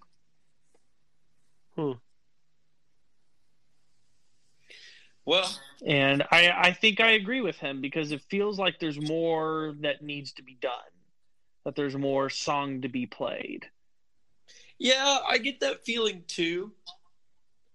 But obviously, you know, when I was with those guys and we do this song, we'd kind of extend it a little bit towards the end. And we'd all kind of take a little bit of soloing and whatever. And so it was, I guess that kind of fits. We didn't know it at the time. I certainly didn't know it at the time. It kind of fits what his vision for the song was. And so the fact that we instinctively did that, I think that shows that he knew. That's where the song naturally wants to go. And it also shows that he had an intuition for what music should be more than his producers at the time, which is kind of makes sense looking back on it, because he would become such a big deal influentially in music that he literally changed what the status quo was for music, because those producers know exactly what the status quo was. And you'll find that once he gets to Electric Ladyland, nobody's telling him what to do or how a song should sound. Or how long it should be. He's gonna do what he wants. It's sort of like Queen with Bohemian Rhapsody. And they wanted it to be on the radio, you know. Yeah. So anyway, I think I am exhausted. Well, not exhausted, but I think that the listeners may or may not be exhausted with this song. But I know for a fact that we want to talk about the next song. Yes, and so the second song on the set being Crosstown Traffic. This song to me sounds like the end of like a comic book movie. but like a kid's comic book movie, like Into the Spider-Verse. I feel like it fits at the end of that movie. Like when the credits I feel are like rolling, this could be more like opening credits. of like a comedy. Like this. Yeah. By the way, this is my personal favorite of the set. Really? Wow. I'm This kind of is like- surprised with that. This is like your second song miss for me. Where it's like, I like this song. I like this song, but compared to the other ones, it's my least favorite. I don't know how you do this, but consistently the second one has just been not as good. Man, this song just bangs for me. The rhythm track on this song it slams so hard. It slaps, as the kids would say. Yes. Yeah. I know how the kids talk. It has a really weird lead like that, do do do do do do, and I can't tell what instrument that is. It sounds like a talk box almost. It's actually him putting tissue over a comb and blowing into it. What? Wait, really? Or like a kazoo? Yep. Yeah, like mimicking a kazoo, but homemade version. That's kind of cool. I was gonna say, it sounds like a kazoo. That's what it is. When he said tissue over a cone and blowing into, I don't know how that made me think of a kazoo, but like kazoo makes more sense than a talk box. But that's just always where my mind went, because it's like, oh, he's a guitar hero. Of course he's going to have a talk box. I'm surprised that this is your favorite song again, because this song is so short. Yeah, to me, this song just has such an attitude to it. Like I love his vocal on this song. I think that it just oozes charisma. The way that he's kind of like singing his way through the verses. Yeah. It has this allure to it that it's just like, I can't help but just like smile when I hear feel like it. You're a sucker for that, though, being like Queen and that kind of stuff, because that's really reminiscent of more Which, by the dramatized way, singing. Jimi Hendrix was Freddie Mercury's favorite performer of all time. Wow. Really? Yep. Crazy Wow. how everything's connected.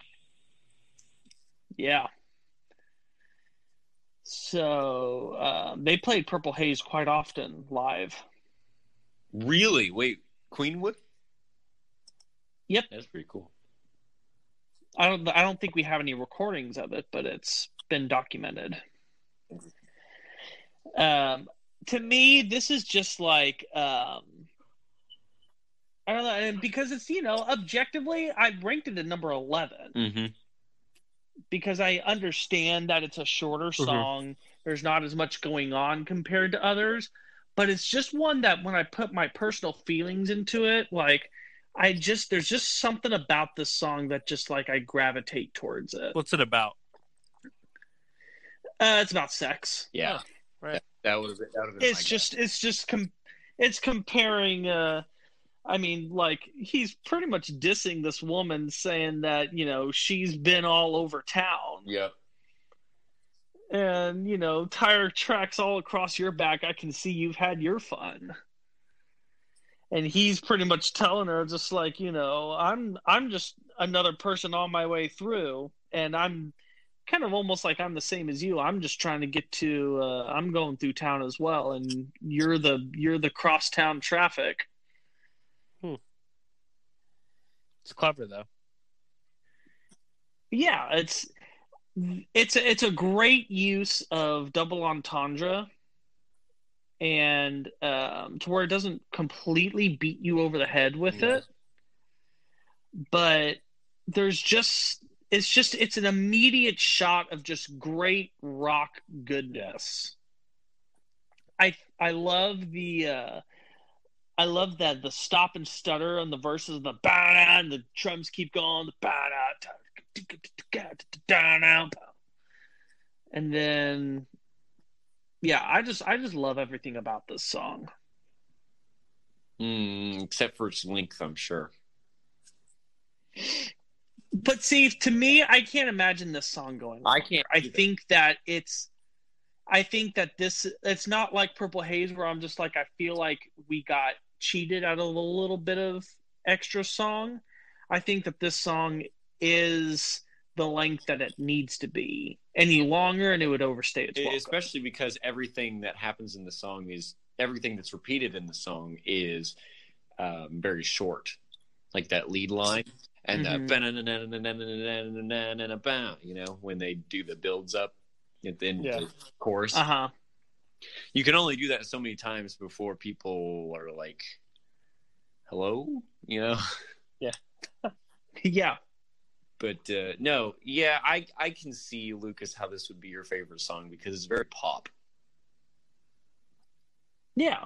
It's like it's got the pop double entendre and the pop lead line. It's very sing-along-y. It's, for the most part, the structure is like you can understand it. Like you can turn your brain off and listen to this song. And it's also got the energy that is good for pop. And it does get you smiling. Mm-hmm. And we have a song. We have a special little thing at the end, too. It sounds like there's a fade out and then there's applause. And I'm wondering what that's about. So that actually will come into play with the song later in our list. And I'll explain more about that when we get to it. So I'll leave you hanging for just a little bit. On this song, but you're not going to explain it? Well, because I don't want to give away what's coming next for those that haven't listened to that point yet. Okay. Well then, but it's a bleed into the next song, which kind of has a very specific vibe to it. Okay. Ooh. And that would be the one 2 songs from now. But you stuck something between them. I did. Okay. I know. I'll have to hear just because I wanted Crosstown at number 2, but I wasn't ready. The mood isn't ready yet for that song in this context. It was, in a perfect world, I could have the two of them together, but to accomplish what I need to accomplish for this set, we're not ready to show our hand yet for that song.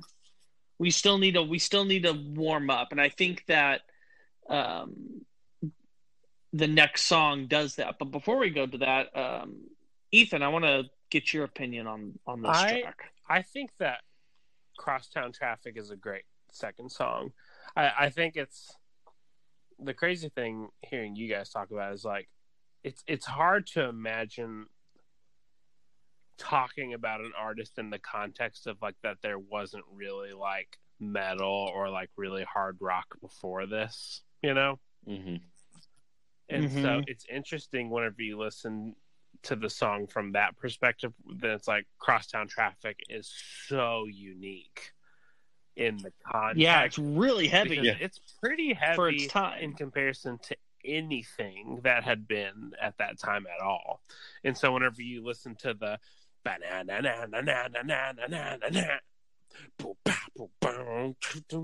and like it's really funky. It's like weird heavy blues. So it's not my favorite, but I agree where it's like you just listen to it and you're just kind of like, if you just get into that like stank face bob your head mode, like it's a really easy song to just vibe with. And the kazoo. I appreciate the kazoo. The kazoo is kind of funny, actually, in a way. Yeah, I think that it's a really nice touch. It's kind of one of those things where it's I bet that he did the kazoo thing because he wanted his guitar to sound like that, and that pedal didn't exist. Probably. That's probably very true. Because I don't think TalkBox was a thing at that point yet. I think that's more when we get to early 70s that like technology comes that, like, around. really fuzzy, high pitched thing. Like nowadays, like you wouldn't need a kazoo for that exact noise because, like, we can just make a guitar sound like that. Right. Yeah. But yeah, and I've noticed, Lucas, you remember when we had our Doors episode and we had Crystal Ship right before we went to Riders on the Storm? Uh-huh. And Crystal Ship acted as the palate cleanser before that. I've noticed you've started putting your palate cleanser at spot 2. That this is kind of the least intense song of the set. Yeah, it varies on kind of where I want my final destination to be and how we get there. Because really, we've got kind of 2 palate cleansers on the this fifth set. song kind of does it, but I would say this one is more mainstream sounding to what we have musically today than our fifth. Yeah, I can see that. Yeah, for me, it kind of just depends on the set. Depends on where I feel like I need to go. And for me, this is just like a great song to keep the momentum moving forward. And just to have something, throw in something fun in there before things start getting really nice heavy and bluesy. Because things do get very heavy as we get in later Not into heavy the set. as in chug, but heavy as in like emotionally. It's the blues. Emotionally heavy. It's the blues. Uh-huh. We got to get sad. Yeah. I'm ready to get sad. So we'll go ahead and go into the next song of the set, which is Little Wing. This is another song that I learned early on in my my musical career, playing with other musicians, because our drummer at the time, he was big into Jimi Hendrix and whatever, and so we were playing Purple Haze, and we were playing Little Wing, and we were playing Nightbird Flying, which I was actually sad to see wasn't on this list, so spoiler alert, it's not here. And songs like that. And so this was, again, another one that has an intro that's sort of reminiscent of Purple Haze, just in a very different way. It's not an intro that's going to like tell you, oh, this song's going to be very intense. It's going to have a lot of guitar stuff. It's more like, obviously it introduces the chord progression that pervades through the whole song, but it also shows sort of his bluesy emotional side and not his, intense technical jam side. And also shows that he can slow down and still be just as good and still hold his own. But at the same time, I feel like that we're taking a step up from the previous 2 songs in guitar playing. Yeah. There's so much little detail.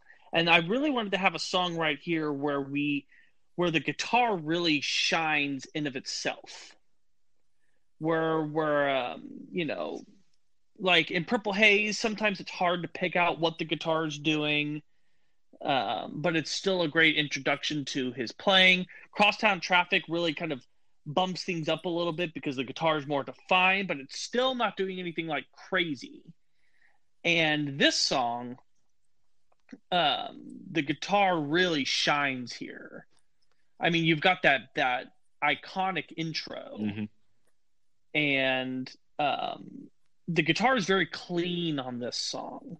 You can hear every little thing that he's doing. Yeah. Where it's not as fuzzed out as other songs on this. Now, set. This isn't a cover. No, he wrote this song, but this is a very covered song. So this was the one that you were thinking I thought of? it was a Stevie Ray Vaughan song. No. Stevie Ray Vaughan is another 15 years. I didn't know from this. Okay, I didn't know.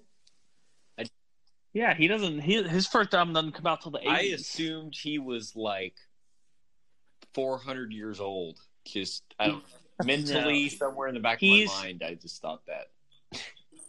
He's not part of the original blues guard. He's actually part of the blues revival. Okay. That comes later. I will say Little Wing is my favorite song out of the set. Really? Ooh. Yeah, it is. It's a close. There's a close second. Just because of where I come from, the other song almost did it. I found myself, because I've listened to this set like 3 or 4 times, and every time that Little Wing would come on, I would be so happy that it came on. It's just hit me on that level where I'm just like, yeah. And it's also because like this song is just, it's straight up blues, you know. Yeah. It's just like, this is the blues. And so every time it came on, I'd just be like, wow, this is just good. It's just good blues. Where Crosstown Traffic was maybe a little bit more exploratory into like rock, Little Wing is just pure blues. There's very interesting things to note in this song theory-wise, as far as he's not necessarily staying in one scale. He's jumping out of the octave, even for the chord progression. Towards the end, we hit like a F major when we're in E minor. And so that should tend itself towards Phrygian, but the song is definitely in E minor. And then there's also like towards the end, there's the G minor or G major, F major, C major, D major that pulls you back into the whole E minor chord progression. And he follows that with some of his lead lines that not only is he just staying in that normal blues box position and hitting whatever notes in there sound good, which he could do that and pull off the song, but he doesn't. And the lead lines also jump out of the octave, and he has such a sense of how notes relate to each other that you don't normally see in something like blues that's built around a scale. More rigid rules. It's weird. It's weird to talk about blues having rigid rules, but you don't see this kind of thing in blues very often. Yeah. It's almost more gas. Especially before Jimi Hendrix, blues was, I mean, once you got to the solo section, you know, it's kind of, you know, the gloves are off, like the rules are loose. But chord progression wise, before Jimi Hendrix, blues was very, not that there was a form to every song, but there's like there is a blues form, right? But there were just 12 bars. There was kind of an old guard to blues where they were trying to like preserve the sanctity of the genre by not letting it change with the times. And that's why Jimi Hendrix got in so much trouble, was because he was trying to change, and they were just like, no, this is not how the blues is played. You got to play it this way, because, you know, the people that were considered the greatest guitar players in the world at that time were the ones that were copying what the previous legends had already done. If you could sound exactly like B.B. King, then you were the best guitar player in the world. Yeah. It sounds kind of like our Gregorian chant episode. There's a lot of... and we've talked about this, especially on the Ancient Music podcast, which everyone needs to go listen to. But we especially talk about how much music grows and develops with more access to music and more experimentation. And I think every time that we get to it's because jazz was the same way. Jazz got to a point where it was like Miles Davis just transcended the genre, and then everyone that was in that era tried to copy him for a long time. and then everything became about jazz sounding like Miles Davis, and all the old guard of jazz was trying to not let jazz change past that. And then recently, like it's been branching out and it's been great. Same with blues, and then Jimi Hendrix comes along. Same with, I mean, every genre has that. Every genre has its like people that don't want it to change. And then it takes those new people coming to the forefront. But that also makes a lot of sense why Jimmy wasn't successful in America first, because America was a blues. I mean, America was the blues. America was Robert Johnson blues, man. Yeah. And then that makes sense that he goes overseas to an audience that doesn't have the same context of the blues and the same context for guitar playing, and him just being able to just blow up over there first. Yeah. Yeah, Little Wing's just a great song. That's why it's my favorite. I can't really, like, obviously the guitar playing is good. It's just, it strikes me, it just strikes me good. Where is it ranked? Number 6. Ooh. Yeah. And where's, like, what's the song about? The song is about a girl that he was with, although we don't know which girl specifically, about someone that kind of was, he would consider to be too good for him, someone that he didn't deserve, someone that he has abused and used, and he's realizing that she deserves better, and he's telling her to fly on, and he's calling her the Little Wing. Great blues song. Fly on to someone better than me. That's a lot deeper than I thought it was. That's great. And he sees her as almost like this goddess. You know, the first verse describing what he sees in her, and then the second verse saying how he treats her, and that he's someone that doesn't deserve a woman as good as her, so he's gonna release her.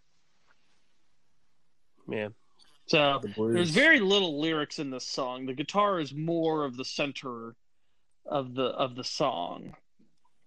But even in the small little bit of lyrics we have, there's a pretty profound message there. So who plays the xylophone? That's my question. The glockenspiel or whatever.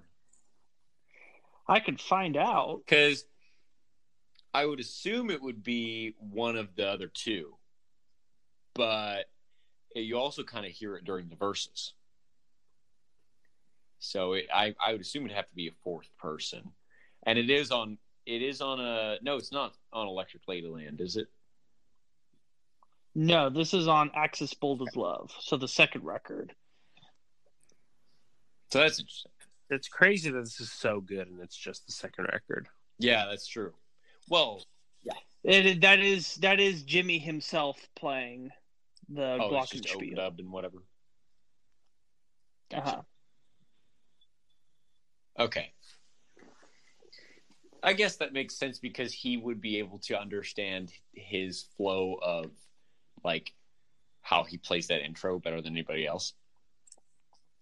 Yeah, because that would probably be tough for someone else to come in and the learning curve for the glockenspiel is about 0. So no offense to any professional glockenspiel players, but playing a part like this, like, give the man a break. Like it's not like it's. Yeah, it's a nice. You're not vibe. playing Spirit of the Radio on a glockenspiel, so. And it is a nice vibe. Yeah, it's a nice little touch. So. Well, if we don't have anything else to say, it's Easton's favorite song. That's the big thing that I've heard. Yes, it is. We'll go ahead and move on to the next song, the mammoth of this set, Voodoo Child. Voodoo Chili. Yeah, it's not pronounced Voodoo Chili. This It's was just- almost my favorite. This is also almost my favorite, and I would argue that had you asked me yesterday, it would have been my favorite. Maybe by the end of this podcast, I'll change my mind. But Maybe. no, this is probably one of the songs that I would say transcends Jimi Hendrix himself, because I knew that this song had existed before I knew very much about any other Jimi Hendrix songs. Like, this was one of the songs that is like, oh, Jimi Hendrix, he does Purple Haze and Voodoo Child, and everyone pronounces it Voodoo Chili, but don't pronounce it Voodoo Chili, you know. So I never pronounced it Voodoo Chili until right now, and it's kind of, there's a little pain in my chest every time Does it it feel feels wrong? But I was listening to it it came on the radio, and I was listening to it with my mom in the car, and it was like, I was still in high school, so we were driving home from like a basketball game or whatever, and Now, you probably didn't hear this Voodoo Child no, probably on the not. radio. Well, yeah, You probably heard the more famous sibling, which is The Slight Return, maybe. which is the big radio hit. Well, okay. The radio. Well, now it is. The It wasn't radio at the said time, but- Voodoo Child. And so my mom was like, what song is this? Voodoo Chili? And I had to correct her because I physically cringed when she said that.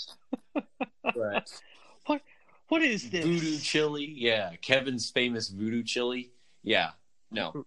But this is what I'm talking about, where his songs sound like everybody kind of knows the song, everybody kind of knows the riff, and we all just kind of show up and jam and see what happens. That has this vibe, and I would assume this is the vibe that you're talking about, that we get when we end Crosstown Traffic and we have that applause.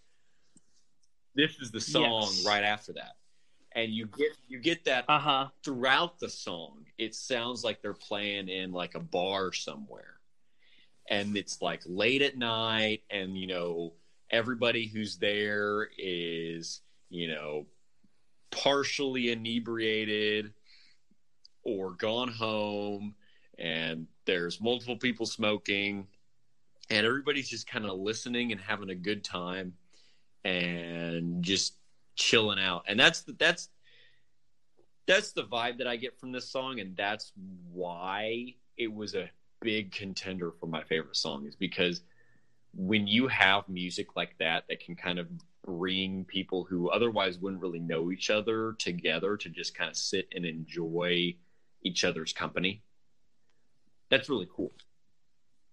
And even though it was staged, I still like that.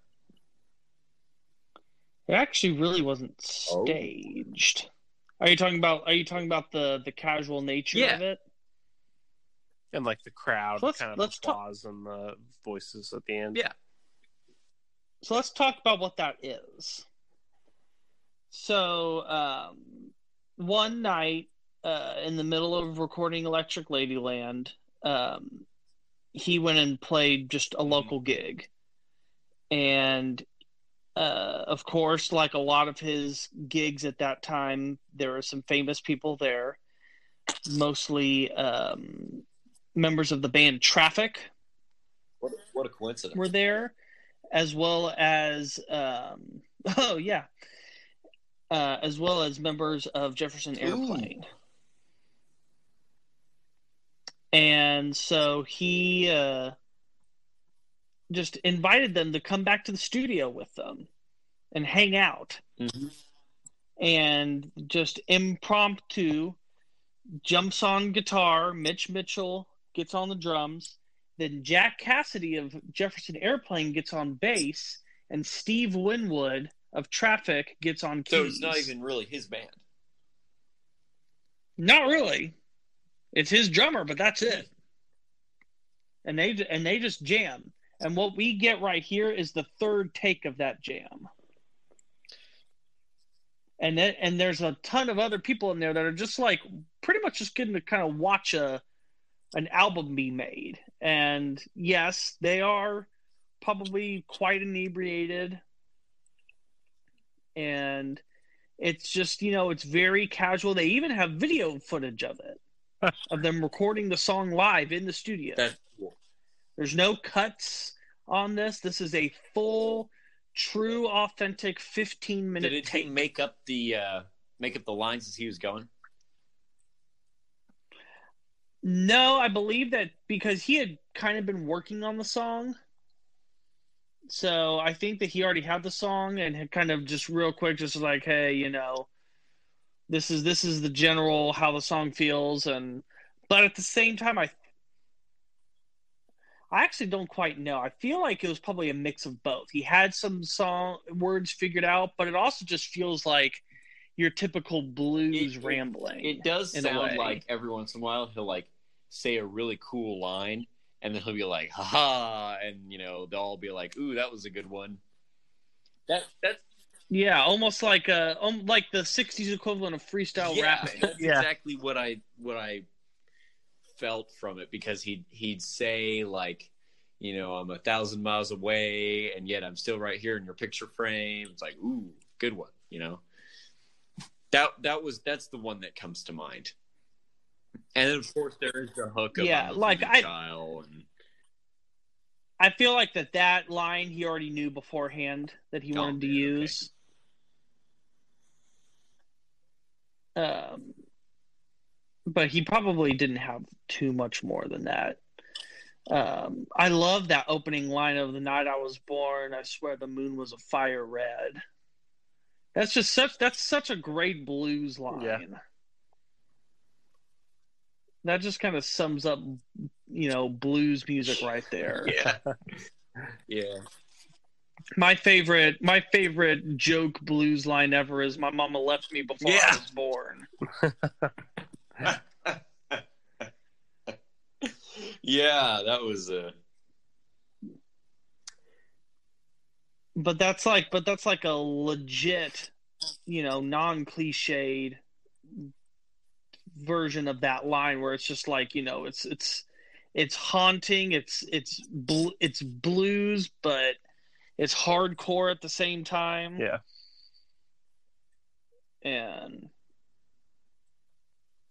But so at this point, I wanted to have a song where it's just, when after you hear this song, you'll know why Jimi Hendrix is the greatest guitar player of all time.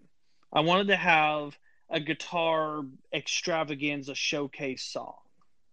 And this truly does, I feel like, get to the Jimi Hendrix experience, where it's like his roots just being in like blues improv, where it's just like, because I mean, if you don't know, the song's like 15 minutes long, right? And a big majority of the song is just everybody just kind of going off, and especially Jimmy, right? Where it's just people just taking turns just throwing ideas out, and then Jimmy just takes a solo that's like insane. Right, and also and especially for the time, it was insane. Right, and there's also just a lot of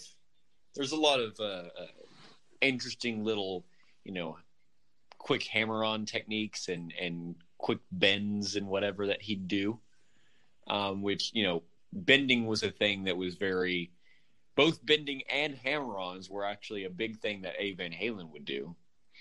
And they're obviously a big thing that a lot of guitar players now would do. Because we talked about Eddie would have to get his guitars refretted every 2 weeks because he'd bend so much.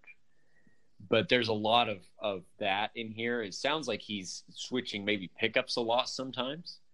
And then also it's not just him playing. Every once in a while he'll kind of lay back and there'll be like, some keyboard playing. Yeah. And, the drums will kind of kick in and do some stuff. I don't hear a lot of bass necessarily being showcased.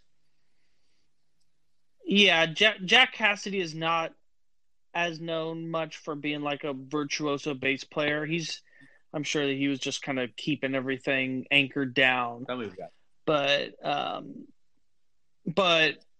someone that really, and I think that we can now really talk about Mitch Mitchell as a drummer, because obviously in Jimi Hendrix band, everyone's going to talk about Jimi Hendrix, and it's easy for the other band members to kind of get overlooked.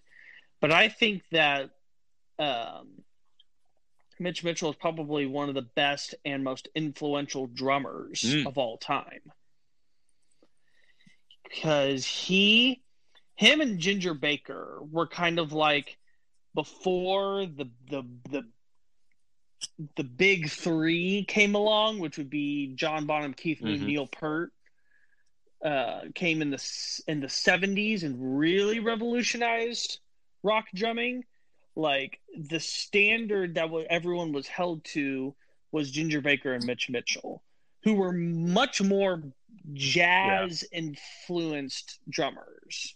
And that's why John Bonham was so massively influential when he came around, was he was the first rock drummer to kind of take everything out of being jazz, R&B, blues, and just introduce the pure rock and roll drum beat of just pummeling the snot out of everything. Yeah. Because when you watch Mitch Mitchell play, he uses traditional grip. And so, you can tell that he is more classically trained, and that he's more from the jazz field. And he's a very loose player. He's not, he's solid, but not like solid as in like he's not a boxy player. Even the way that his drums are tuned, like the second that right whenever you hear the toms, it's just like, why? Because I'm so used to equating rock drum sound with this guitar tone, I guess. You know what I'm saying? And so whenever I heard the toms, I was just like, those toms are tuned for jazz. Like the way that they sound, and obviously there's no hard and fast, like you have to tune your toms this way for whatever genre. Right. But usually whenever you hear jazz drums, they're tuned this way. Just like the really tonal toms, Most like rock stuff. Neil Peart is different because he has so many toms that he can have them be tonal. They're tuned to everything. But like a lot of like the OG drum guys that don't have like massive drum kits, like their toms are more about feel. Like it's just like and you don't really care what tone it is. Like they don't ring out. They're just drums. But for this, and even Lucas, the way that he's playing is very jazz. It's jazz, and he's like plussed it up a lot because of blues, because he's following Jimmy's lead in terms of like genre definition. Because he has a moment where he just really lets loose. It's like a little bit past the halfway point. And just annihilates the kit. But just, again, not in a way that a typical rock drummer would. Yeah. It's very much more of a jazz drum solo. Yep. Yeah, and we get a little bit of that in Little Wing, actually, which was kind of a little bit of a precursor to this. But Little Wing obviously was a little bit more guitar-centered. This one is a little bit more band-centered. This song, Mm-hmm.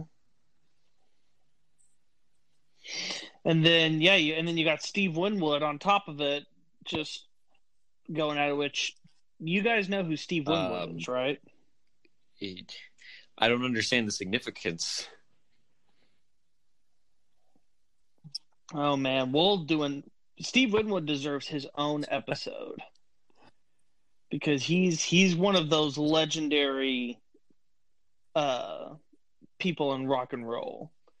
He's someone that has been in tons of bands, Traffic probably being the most important, as well as having a really big solo career. You ever guys heard the song "Give Me a Higher Love"? yeah. That's Steve Winwood. Wow. What? And the video of Prince shredding on "While My Guitar Gently Weeps." Yeah. That's Steve Winwood playing keys on that. Oh. Wow. I've never heard of this guy. Yeah, he's a big deal. We will definitely do a full episode on him at some point. All right. So yeah, and so the fact that you just, because I looked at the credits for this song and I was just like, holy crap, Steve Winwood's playing on this? It's going to start eventually being, oh, of course Steve Winwood played it. Yeah, I probably am only scratching the surface on everything that Steve Winwood has played on, because he's just that kind of guy. He's just everywhere. So yeah, this is a song that, especially if it's probably strange to think of, the set being the purpose, introducing people to Jimi Hendrix and then throwing a 15-minute song. I think in it's there. important, though, because that's more typical than people would think. Yeah, I think so too. I think that this is, especially for those people that don't understand why everyone says he's the greatest guitar player of all time, I think that this song is necessary to show you, to have a moment where he's unleashed. And the way where it's just all of his powers are being the used. way that the song is formatted, I can imagine him sitting in that New York bar. I can see him sitting in that bar in New York trying to just play for people and everyone being turned off about it. Just, you know what I'm saying? And and again, I think whenever we were talking about the Van Halen versus Hendrix argument, I think I'm starting to realize more and more and more how I would say that if you put them both head to head in terms of just go to town, I would probably say Van Halen is better, but I don't think that he was more influential because Hendrix was like nothing like this had ever happened, at least in a big commercial way. Right. And probably not even that. He was so on the forefront of that movement that he was in a class all of his own. And so I think putting the 15-minute thing there, and like we said for Purple Haze, everybody's do a 3-minute song, dude. Just do a 3-minute song. Everybody does 3-minute songs. And to put a 15-minute song on there is just so him. He's just no, the song is 15 minutes because the experience was 15 minutes. Mm-hmm. The Jimi Hendrix experience. I think that's well said. I don't think I could have said it better myself. I think we can go ahead and move on to the next song, which is The Wind Cries Mary. This is one of those songs that I had heard of for a long, long time, being an iconic Jimi Hendrix song. But actually sitting down and listening to this set was the first time I ever heard it. Mm-hmm. Really? Yeah. Very interesting. And I can't say I see why it took me this long, because I don't know. He kind of plays with the dynamics a little bit with this one, and kind of he has the clean guitar sound that he's got on Little Wing, sort of, and plays around with how different chord changes and different syncopations work a little bit. And it's kind of cool. It's not really normal blues. This was off the same album as Little Wing, right? No, this is off of the first album. Are You First album, Experienced? man. That's crazy. Yeah, it is crazy. It is crazy. This was the third single. So, And the fact that he hadn't really written before this is also stupid. yeah, that's true. Yeah. So I have to ask, what is the song about? So this is based off of an argument that he had with his girlfriend at the time, he literally met her the first day that he landed in England, and she helped introduce him to a lot of her and Eric Burdon helped introduce him to a lot of the big stars of the time. Her name was Kathy Etchingham. And pretty much just one night that they had a big argument. And he just wrote the song the next day and said that, and told her that he wrote this song about you, and played her The Wind Cries Mary. And the song uses a lot of really expressive imagery, like a lot of psychedelic images, like the traffic lights, they turn blue tomorrow. Like that's such a drug line. Yeah. That's very Alice in Wonderland, you know. But pretty much he's using all of this elegant wording just to show a relationship that's been shattered. Somewhere a queen is weeping, somewhere a king has no wife, and the wind it cries Mary. The tiny island sags downstream because the life they lived is dead. So it's just, you know, it's using poetic language to describe a relationship that's gone bad but we also don't know why he uses the name Mary. We don't know who Mary is. Probably could be just that's the name that sounded best word-wise.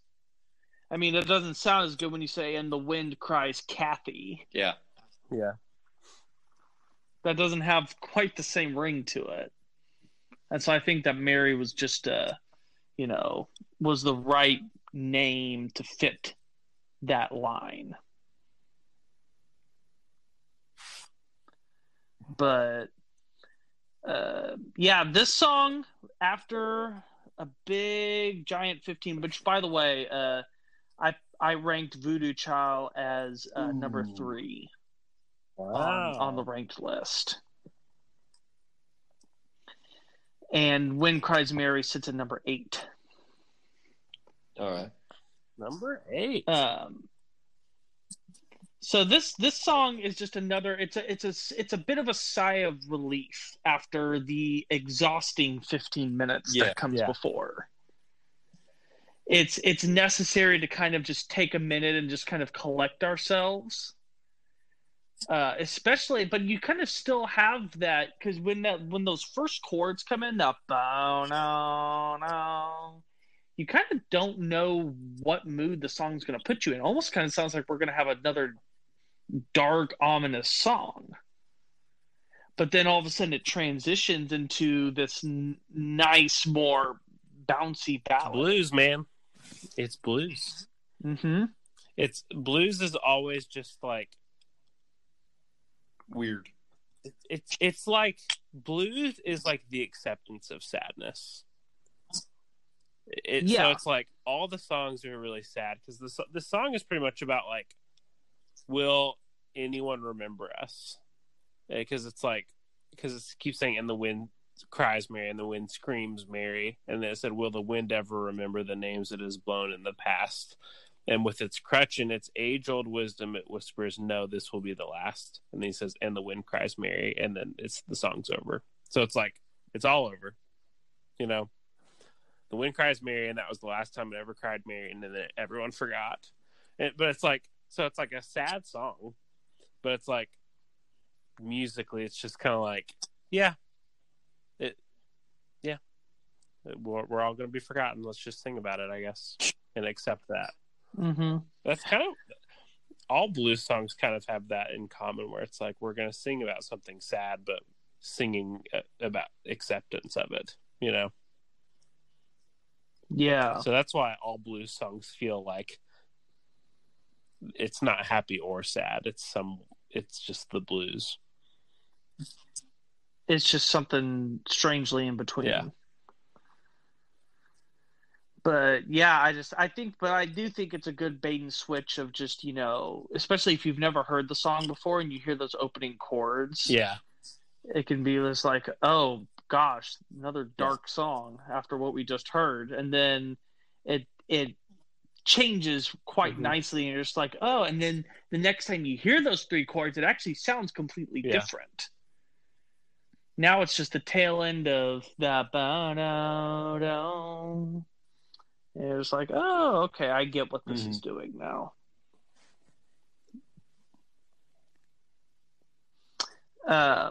We also get a nice, just great soulful guitar solo here. And just showing, again, a bit of a different side of Jimmy's playing. Yeah, it's a pretty generic solo, I'd say, compared to his others in this set. It doesn't do the wild stuff that he does on like Purple Haze. And so it kind of, I don't want to say that it's a normal solo because obviously it's Jimmy. And so it's going to be something that's a little bit ahead of the other guitar players of his time. But for us today, this would be a very generic solo. And so it's kind of weird to think that we've come so far from this, that he was such a big deal. But a solo like this today is like we wouldn't bat an eye. You know? Yeah, I agree with you. Everybody loses their minds. But again, remember that we talked about in the beginning of like guitar solos weren't even a thing. Right. Like guitar solos didn't even exist. You know? Well, guitar solos but like in that way. Yeah, I mean, definitely they were not the art form that they became after Jimmy came along, but yeah, guitar solos did exist. But yeah, I think that, again, it's almost like you kind of just gotta, for certain things, you gotta kind of transport yourself back a little bit. I think that, sometimes we do spoil ourselves into just like everything that we have. We kind of forget how incredible certain things were when they came. And I think that I really like this solo. I think that, first off, it's perfect for the song. And I do think that there's like, you think of who anyone else at that time would have played this solo, and the way Jimmy played it, it's completely different. Why are all the songs on this album so short? Radio? Because this was the one where they were just trying to get lots of hits. Although there's a couple of stretch out songs, like his song, the song on their Third Stone from the Sun is a pretty lengthy psychedelic freak out. Awesome.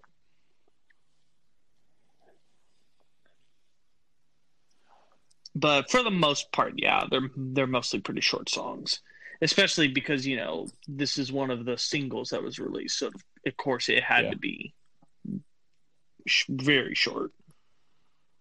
But this is another one again where I don't feel like I'm missing anything from it being short.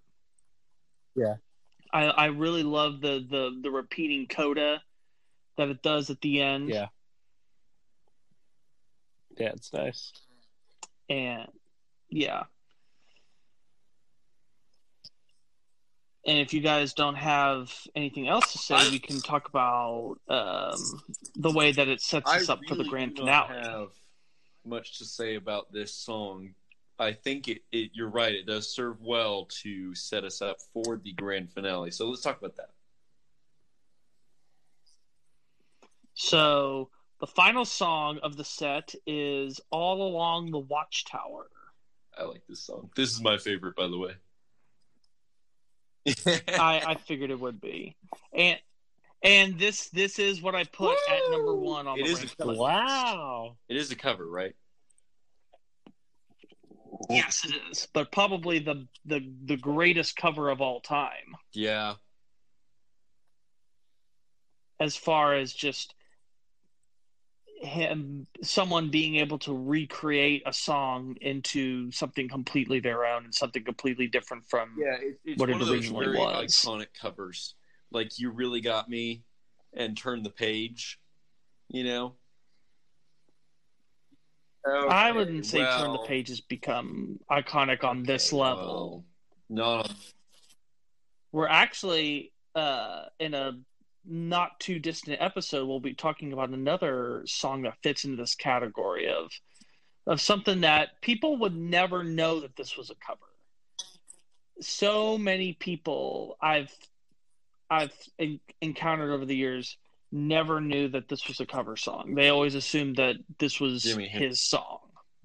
And I think that's the mark of the truly great cover songs. Yeah.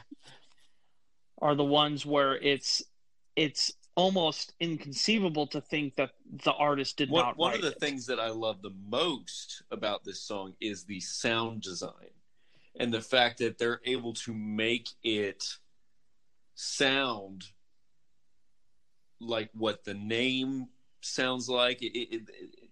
The sound helps to produce the image that the lyrics are giving as well. And that's very important in sound design. And that's what distinguishes a good album from a great album, is how well your sound engineers can really kind of be like artists. I mean, because it opens with those guitar chords and that whatever the click-clack thing is that's got that deep reverb on it. They could have not put that there. But because they... Down, down, down, down, down, down. Bow, down, down, down, down. They could have not put that reverb there. But because they did, it makes everything sound a little bit more mysterious and a little bit more like psychedelic, middle of the night, but the sky is still like pinkish, bluish, kind of like the spirit realm or whatever from Black Panther, you know? And that's the kind of feeling that I get. And it also makes me think of that one, I think it was like some cologne commercial that used this song. Yeah, recently I have noticed that. Yeah, there was one. And they did really good with kind of showing the space that I had always thought in my head of what it would be. And so it's very... I think that's not a testament to how well that they did that commercial. I think that commercial is a testament to how well his sound engineers and his way of playing and spacing things out and whatever are able to give a very particular image to the listener. Yeah. So we talked about this being cover song. Let's talk about who he's covering. So this was a Bob Dylan song. Who Bob Dylan was Jimi Hendrix's favorite artist of all time. He had a Bob Dylan songbook that he was one of the few possessions that he carried everywhere with him. Bob Dylan was a big influence on the Beatles, as I remember. It's the reason why they started to grow and mature as songwriters, was after hearing Bob Dylan and hearing him sing about stuff other than just love and getting girls. Right. He was singing about, life and the questions and the mysteries. And I also understand that he had he had the Eddie Vedder syndrome of not being able to understand what he's singing. Yeah, he's got a love him or hate him voice. But Hendrix loved him. In fact, the very first time he ever took acid was listening to a Bob Dylan record. Oh my goodness, that's actually kind of funny. Just like the way you say that, it being so significant, because of course this was like psychedelic, but yeah. So, yeah, the song was on his John Wesley Harding album, which is kind of one of his more obscure albums. It was kind of after his string of really big records like Highway 61 and Blonde on Blonde, and kind of that big era where he goes electric. This was his album where he goes back to acoustic. And if you listen to the song, it's really just four things going on. You've got a steady snare groove going. You've got acoustic guitar. You've got harmonica, and you've got the vocal. And it's a very stripped down, very simple song. And but the lyric is kind of the front and center part of the song in Dylan's version. And so you keep the lyric, and then Jimmy really just changes everything else. Yeah. I mean, you still kind of got that snare groove, that da da da da da da da. That's kind of still carried over, and of course he still gives a little bit of the vocal melody the same, but it's changed a lot more to suit Jimmy's style. But obviously the biggest change being all the guitars that are thrown in. And all the guitar solos and everything between, this verse and every other verse and whatever. Yeah, and so and it's the middle guitar solo that's kind of the big famous one. GuitarWorld.com ranked it the 5th greatest solo of all time. And it is one of those ones where it's like when people throw in the conversation of what's the greatest guitar solo of all time, this is one of the ones that typically comes up. I've never heard that being thrown in. Obviously, you're going to hear Free Bird and Hotel California and Stairway to Heaven, but I've never actually heard this one thrown into that conversation. I've always heard, because obviously whenever you're going to talk about greatest guitar solos, Jimi Hendrix in general is going to come up. And over the years, I've always heard this song as being like his guitar masterpiece. And I have to say, I think I agree with them, because what I think makes this more special is the fact that, some of the other ones we've looked at feel much more improvisational, especially Voodoo Child. I mean, because that's pretty much an extended jam. This one feels so well composed. Like, you can tell that he planned what notes he was going to use as he was going, because especially that big middle solo, he almost had, it's almost a bit of a mini suite, where he's got these different parts that each are doing a specific thing. It's not just a random improvised solo. It's like everything is building towards something, of course, to the big fiery explosion at the end, and he goes into that I think is the cathartic moment of the set. Absolutely, and that was the intention. That's the moment. And that guitar solo leading into that final verse. You're right. He is doing a lot of different things. I mean, they start off with kind of a normal solo there, where meaning normal, meaning no effects, and then he's got everybody break down, and then there's a slide section, and then there's what sounds like which he's actually playing with a cigarette lighter. That would explain the weird sound of it. But and then there's the wah section where he's also playing octaves as well and sliding with that towards the beginning of it, which is a big thing in guitar now. And then the final part where everything's just crescendoing up to the top with that when he comes in with All Along the Watchtower, like, oh yes, that's the moment. That was the moment that made me keep coming back to this song when I first got completely obsessed with it and would listen to it on repeat. That was the moment that did it for me. When you were a kid, or now when you were listening for the episode of this song for a while?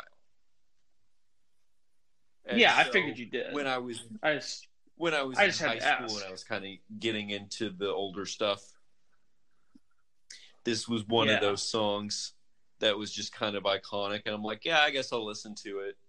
And there was about a week there where this was like the only song I would listen to.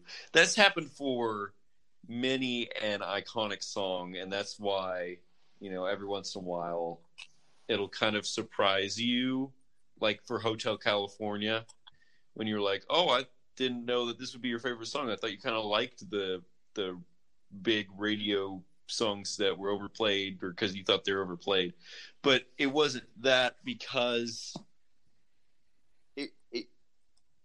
the overplayed does not get outweighed by how much I actually like it. And if I overplay it to myself, it's because I like it. And yeah, I'll get sick of it, but I still remember what it felt like when I first listened to it. And maybe that is why, like, I keep listening to things over and over again, is because I want to get the first experience again. And you can't ever get the first experience again, but you can still re-experience it and kind of put yourself back into where you were when you first heard it. Kind of like when you talked about our Killers episode with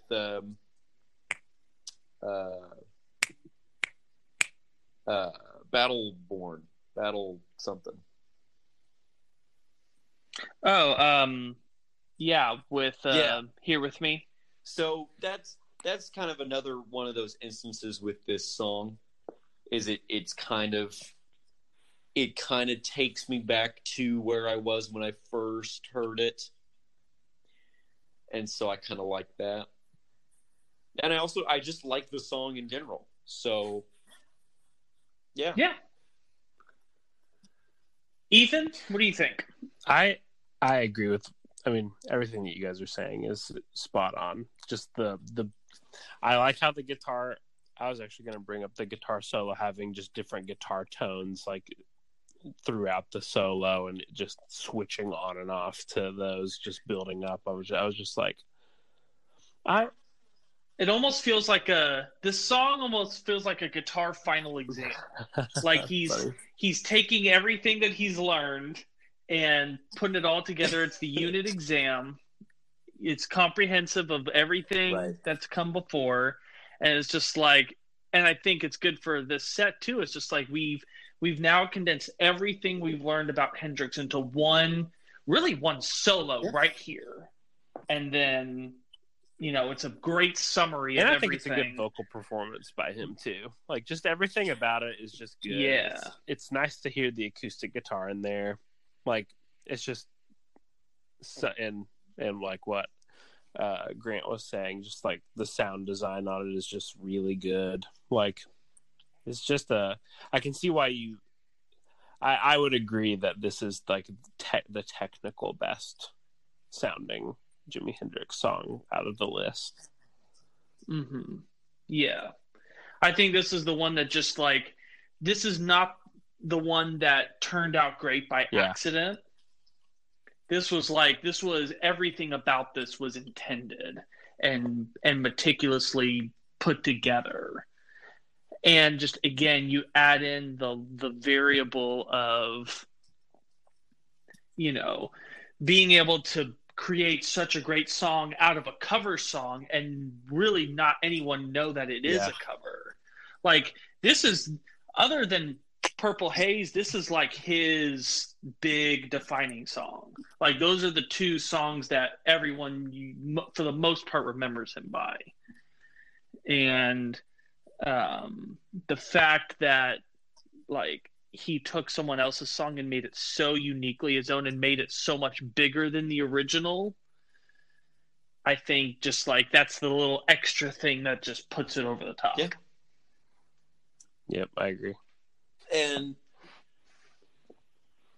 it's got it kind of sounds like, don't take this the wrong way, it kind of sounds like a Blue Oyster Cult song in a weird way. Oh, I can't. Okay, I won't good. take that the well, wrong some way. people don't like Blue Oyster Cult. I do too. I do. But it's got the Infestissimum, drum beat, and that's what I like to call the straight snare, and it's the right tempo too, and it's got the guitars that are sort of in unison, but also very like simple, and the bass that kind of follows, but is still, you can't really hear the bass too much. It's not like taking the forefront or anything. And they're jamming now in the Iron Maiden sense, in that everybody has their part.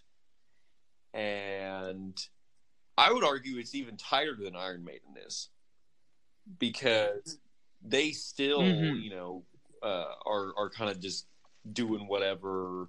Especially, I think of like the end of "Hallowed Be Thy Name," right? They're kind of just very loosely, almost sloppily playing, but not on this song.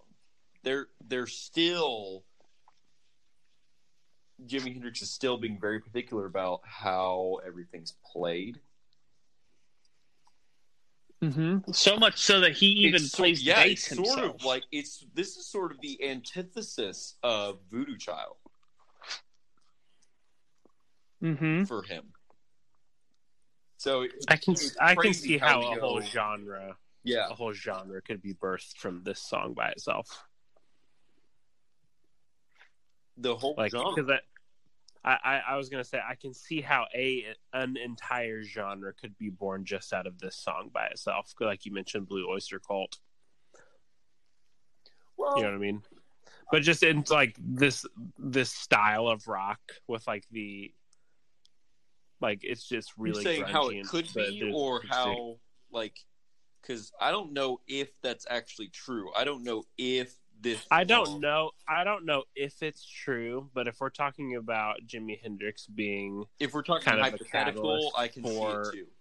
Jimi Hendrix, because there's a lot of songs on here that seem like whatever the next generation of guitar players are coming up that are listening to this as it releases are just like, I like that song, and we need to make an album that sounds like that, where it's like, it's not totally rock, but you have like the, you know what I'm saying? Like this song in and of itself it's not like blues. Right. Like the other ones are blues. It's its own thing. It is a little bit more.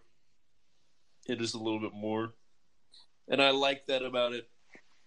You can't, anytime you can't fit a song quite in a genre, but it's still good, it makes it great. When it kind of reaches out of the bounds of what you thought that a certain song could be, and it's always pushing the limit just a little bit. That's what I was going to say. It just means that it's pushing boundaries. Just a little bit. It was really pushing boundaries before pushing boundaries was like the thing. Yeah. Because we were talking very early on in this episode about how there were certain people who did not like the fact that he was challenging what blues was and what music was. And this song is a very, very, very, very elementary version of that. In that we're kind of still blues, we're kind of still rock, but you can't really tell if it's pop or rock or blues or which one. And even though that seems kind of very normal to us today, we talked about genres back then being very cookie cutter. So Lucas is right. This is the final exam of Jimi Hendrix, in that it's got every element of Jimi Hendrix in a cover of all things. So my favorite song, great cathartic moment. Lucas, you made another good set. Yeah, I agree. I'm gonna go listen to Oh, Electric thank you. Ladyland after this. I was Oh, good luck. It's a long album. Before we even did this episode, but I feel like I feel like I should do it. Well, I mean, I guess you stay up till like 5 in the morning anyway. Maybe not tonight. Because I got some exams this week, but it's a double album, so maybe I won't. it's very long. But it's sure. definitely worth it. I definitely do believe it's his best album, but just prepare yourself for a very long journey. And expect All Along the Watchtower to come very close to the end of that journey. That's awesome. So, what is this song about? We didn't even get to that, did we? Is this another Hotel California? No. The song, I believe, I had looked it up and I've already forgotten what it was about. Yeah.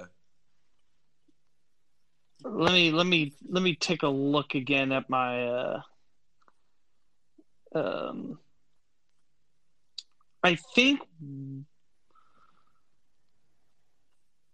because I mean it sounds, you know what, to me I feel like for this it doesn't even really matter. I think the fact that the adaptation is really what because shines it wasn't here. his song, so the lyrics don't really matter. Well, not that they don't really matter, but you know, I think at this point that, you know, leaving it there will be the shining testament. Although, you know, I'm looking at the meanings right now, and it is saying that it's cryptic. No one's, and that's what I had expected, because it's got a lot of weird psychedelic stuff, and then once you think you know the meaning and you listen to the first 3 verses, it's like, oh yeah, that makes sense, and you finally get to the 4th one, it's like, rats, it doesn't even fit that one at all, you know, like those very cryptic songs like Stairway to Heaven and Hotel California and stuff. And that also kind of plays into, I think that this cover really took advantage of that in the cryptic nature of it, and that it adds to the mystery of Jimmy himself in a way, even though he didn't even write the song. It still adds to... But again, a lot of people thought that it still adds to the legend. So, all right. Well, with that, I think that we can go ahead and wrap up talking about the song. So make sure you guys stay tuned. We're going to come back with final thoughts.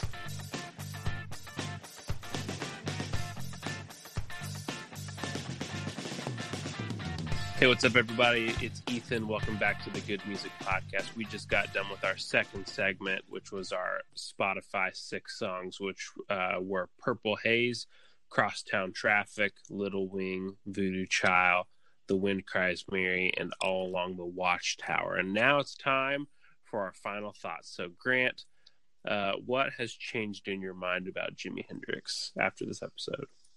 So I think Lucas was right in saying that Jimi Hendrix is kind of like a mysterious, legendary figure for a lot of guitarists, especially my age, because our guitar heroes are like, you know, Dimebag Darrell and Steve Vai and Eddie Van Halen and that generation of guitarists, and not so much the Hendrix generation, and certainly not before. And so I never really felt the need to go out of my way to learn anything about him, and so he kind of just stayed this mystery. And I didn't really know very much about his music either, because, you know, once again, he isn't one of the guitar heroes of, you know, musicians my age. But even just covering his songs, having not known much about him, I already knew that he was good, and he was a good writer as well. And so just learning about specifically the first section of this podcast, just learning about his life was very interesting, and learning about his career and, you know, what he came out of, and the fact that he had not had, you know, the best upbringing, and that kind of grew my respect for him. In the same way that it grew my respect for, you know, Dave Mustaine when we did our Megadeth episode. You know, my appreciation for them cannot get any higher. But even learning just those facets about, you know, Dave and how he had such a bad home life, it grew my respect for him even more. And same way for Jimmy. And it just, things mean so much more, I think, when you know what would have happened had they not existed. You know, what would have happened if what would have happened to music if Jimi Hendrix had not done what he did for the music world? I don't know, and that's a rhetorical question, but it just makes you think, like, how influential he was as well in, you know, all genres of music today. His influence has reached to all genres, certainly of American music, and I would argue across the world, whether people know it or not. He has changed music forever. And from such a humble upbringing to that in just a few years is really crazy. Yeah. I think it's always good to look back at, like, all of the, it's who did that quote of, like, we stand up, like, on the shoulders of giants, like that kind of philosophy of, like, everything that we are at today was because someone else had, like, paved the way. Mm-hmm. And I agree, because we were listening to I think we were listening to the Wind Cries Mary, and both you and I, Grant, we were like, yeah, this guitar solo, like, to today's standards is, like, fine.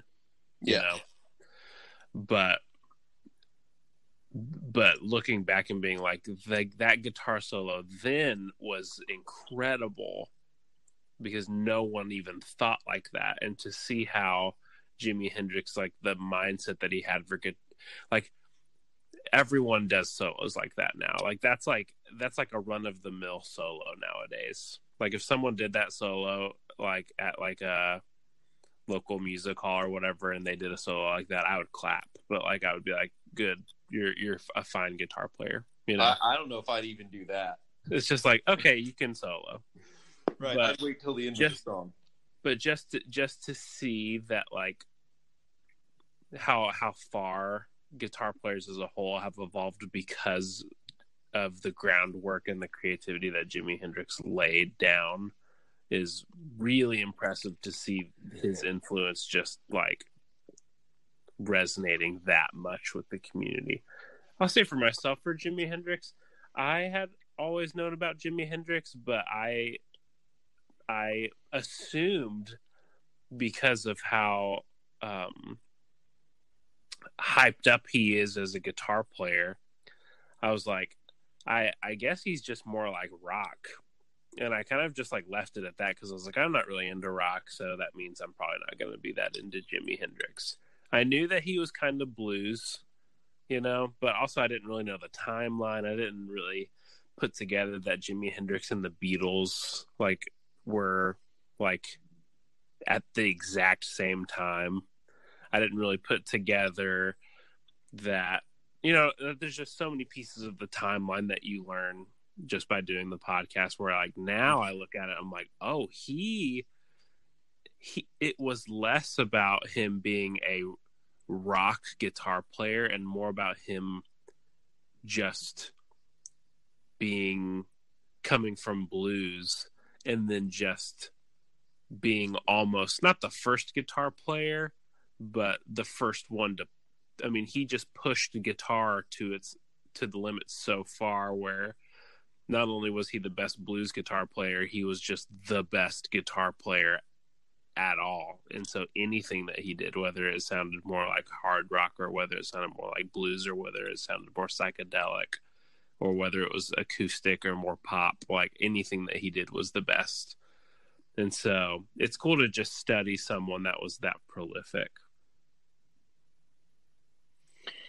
Yeah, so I was another person that was just like, I'm not a guitar player, and so my exposure to Hendrix was very, very limited because I just never got into him. And the times I would hear him, because of the fact that everyone says that he's the greatest of all time, I would kind of hear and go, yeah, he's not that good. Yeah. Kirk Hammett's a lot better, or, man, John Petrucci can play way faster than him. He's overrated. And then I would keep seeing it over and over and over again. Jimi Hendrix, Jimi Hendrix, Jimi Hendrix. And I just never got it. And then we started to get requests to do a Jimi Hendrix episode. And so that's when I was just like, okay, it's time for me to figure out the answer to this once and for all. I need to understand why everyone is saying this. And I feel like I finally now understand it. I don't think that it's all hype. I don't think that it's, the philosophy of whoever does something first does it the best. In most situations, I don't aspire to that philosophy. But it's not just on his physical ability, because there are so many great, incredible, so skilled we can't even really comprehend what they're doing level guitar players out there that aren't changing music whatsoever. Yep. And so to judge whether someone's the greatest by pure skill alone, I think doesn't answer the question adequately enough. And so to see how Hendrix changed everything, and that's why, I discussed it so much in our Van Halen episode. It's the ones that are truly great, yes, have the skill, but they're also the ones that completely change the instrument. There's a before and after date of when their album dropped.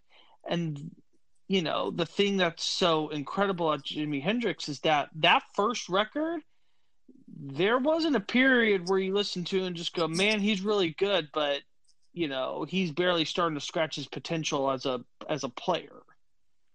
Like, he was fully formed at that point. You listen to a lot of the other songs on that album, he's doing stuff that, it would take guitarists 20 years to come up with. And there's really such a select few number of times where the jump is so drastic, where you have the greatest guitar players in the world saying that he's completely created a brand new style of playing. And I think in that aspect, that's how you determine who the greatest of all time is, about what impact did they leave on their instrument.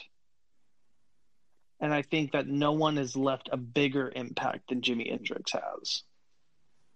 And so now I feel at peace that I understand the answer to this question. And that was a very satisfying thing for me to do in researching this episode. And of course, this is probably one of the biggest instances of me not being a fan before and being a very big fan afterward in such a short amount of time. So that was really fun to do. Yeah, that doesn't happen often, considering we do bands that you're already familiar with for the most part. Yeah, that's going to be the really fun part of doing episodes that the fans suggest. So thank you guys for telling us to do a Jimi Hendrix episode. It probably would have been a lot longer before we would have done one. Mm-hmm. So please continue to send your requests. We promise that we are listening and we are going to get to them. May not be super, super fast, but except for that, we very much appreciate. Except for that Huey Lewis in the news. Oh yeah, that might come sooner rather than later. Thank you guys so much for all of your support, for listening all the way through this episode. Our episodes have been getting longer, but I think that they've been getting more fun as well. So hopefully you guys are continuing to enjoy. And make sure that you hit the subscribe button. We've got new episodes every Monday morning, 9 a.m. Central. And we are going to be taking a very big jump backwards in time with our next artist. And we're going to be delving into completely new territory. Oh, yeah. And I'm really excited to see how this turns out, because this will be a prelude to some of the stuff we're going to talk about in our history of music. We're going to be going all the way back to the classical era and talking about our first composer on the podcast. So make sure you guys tune in for that next week. And check us out on Facebook and Instagram.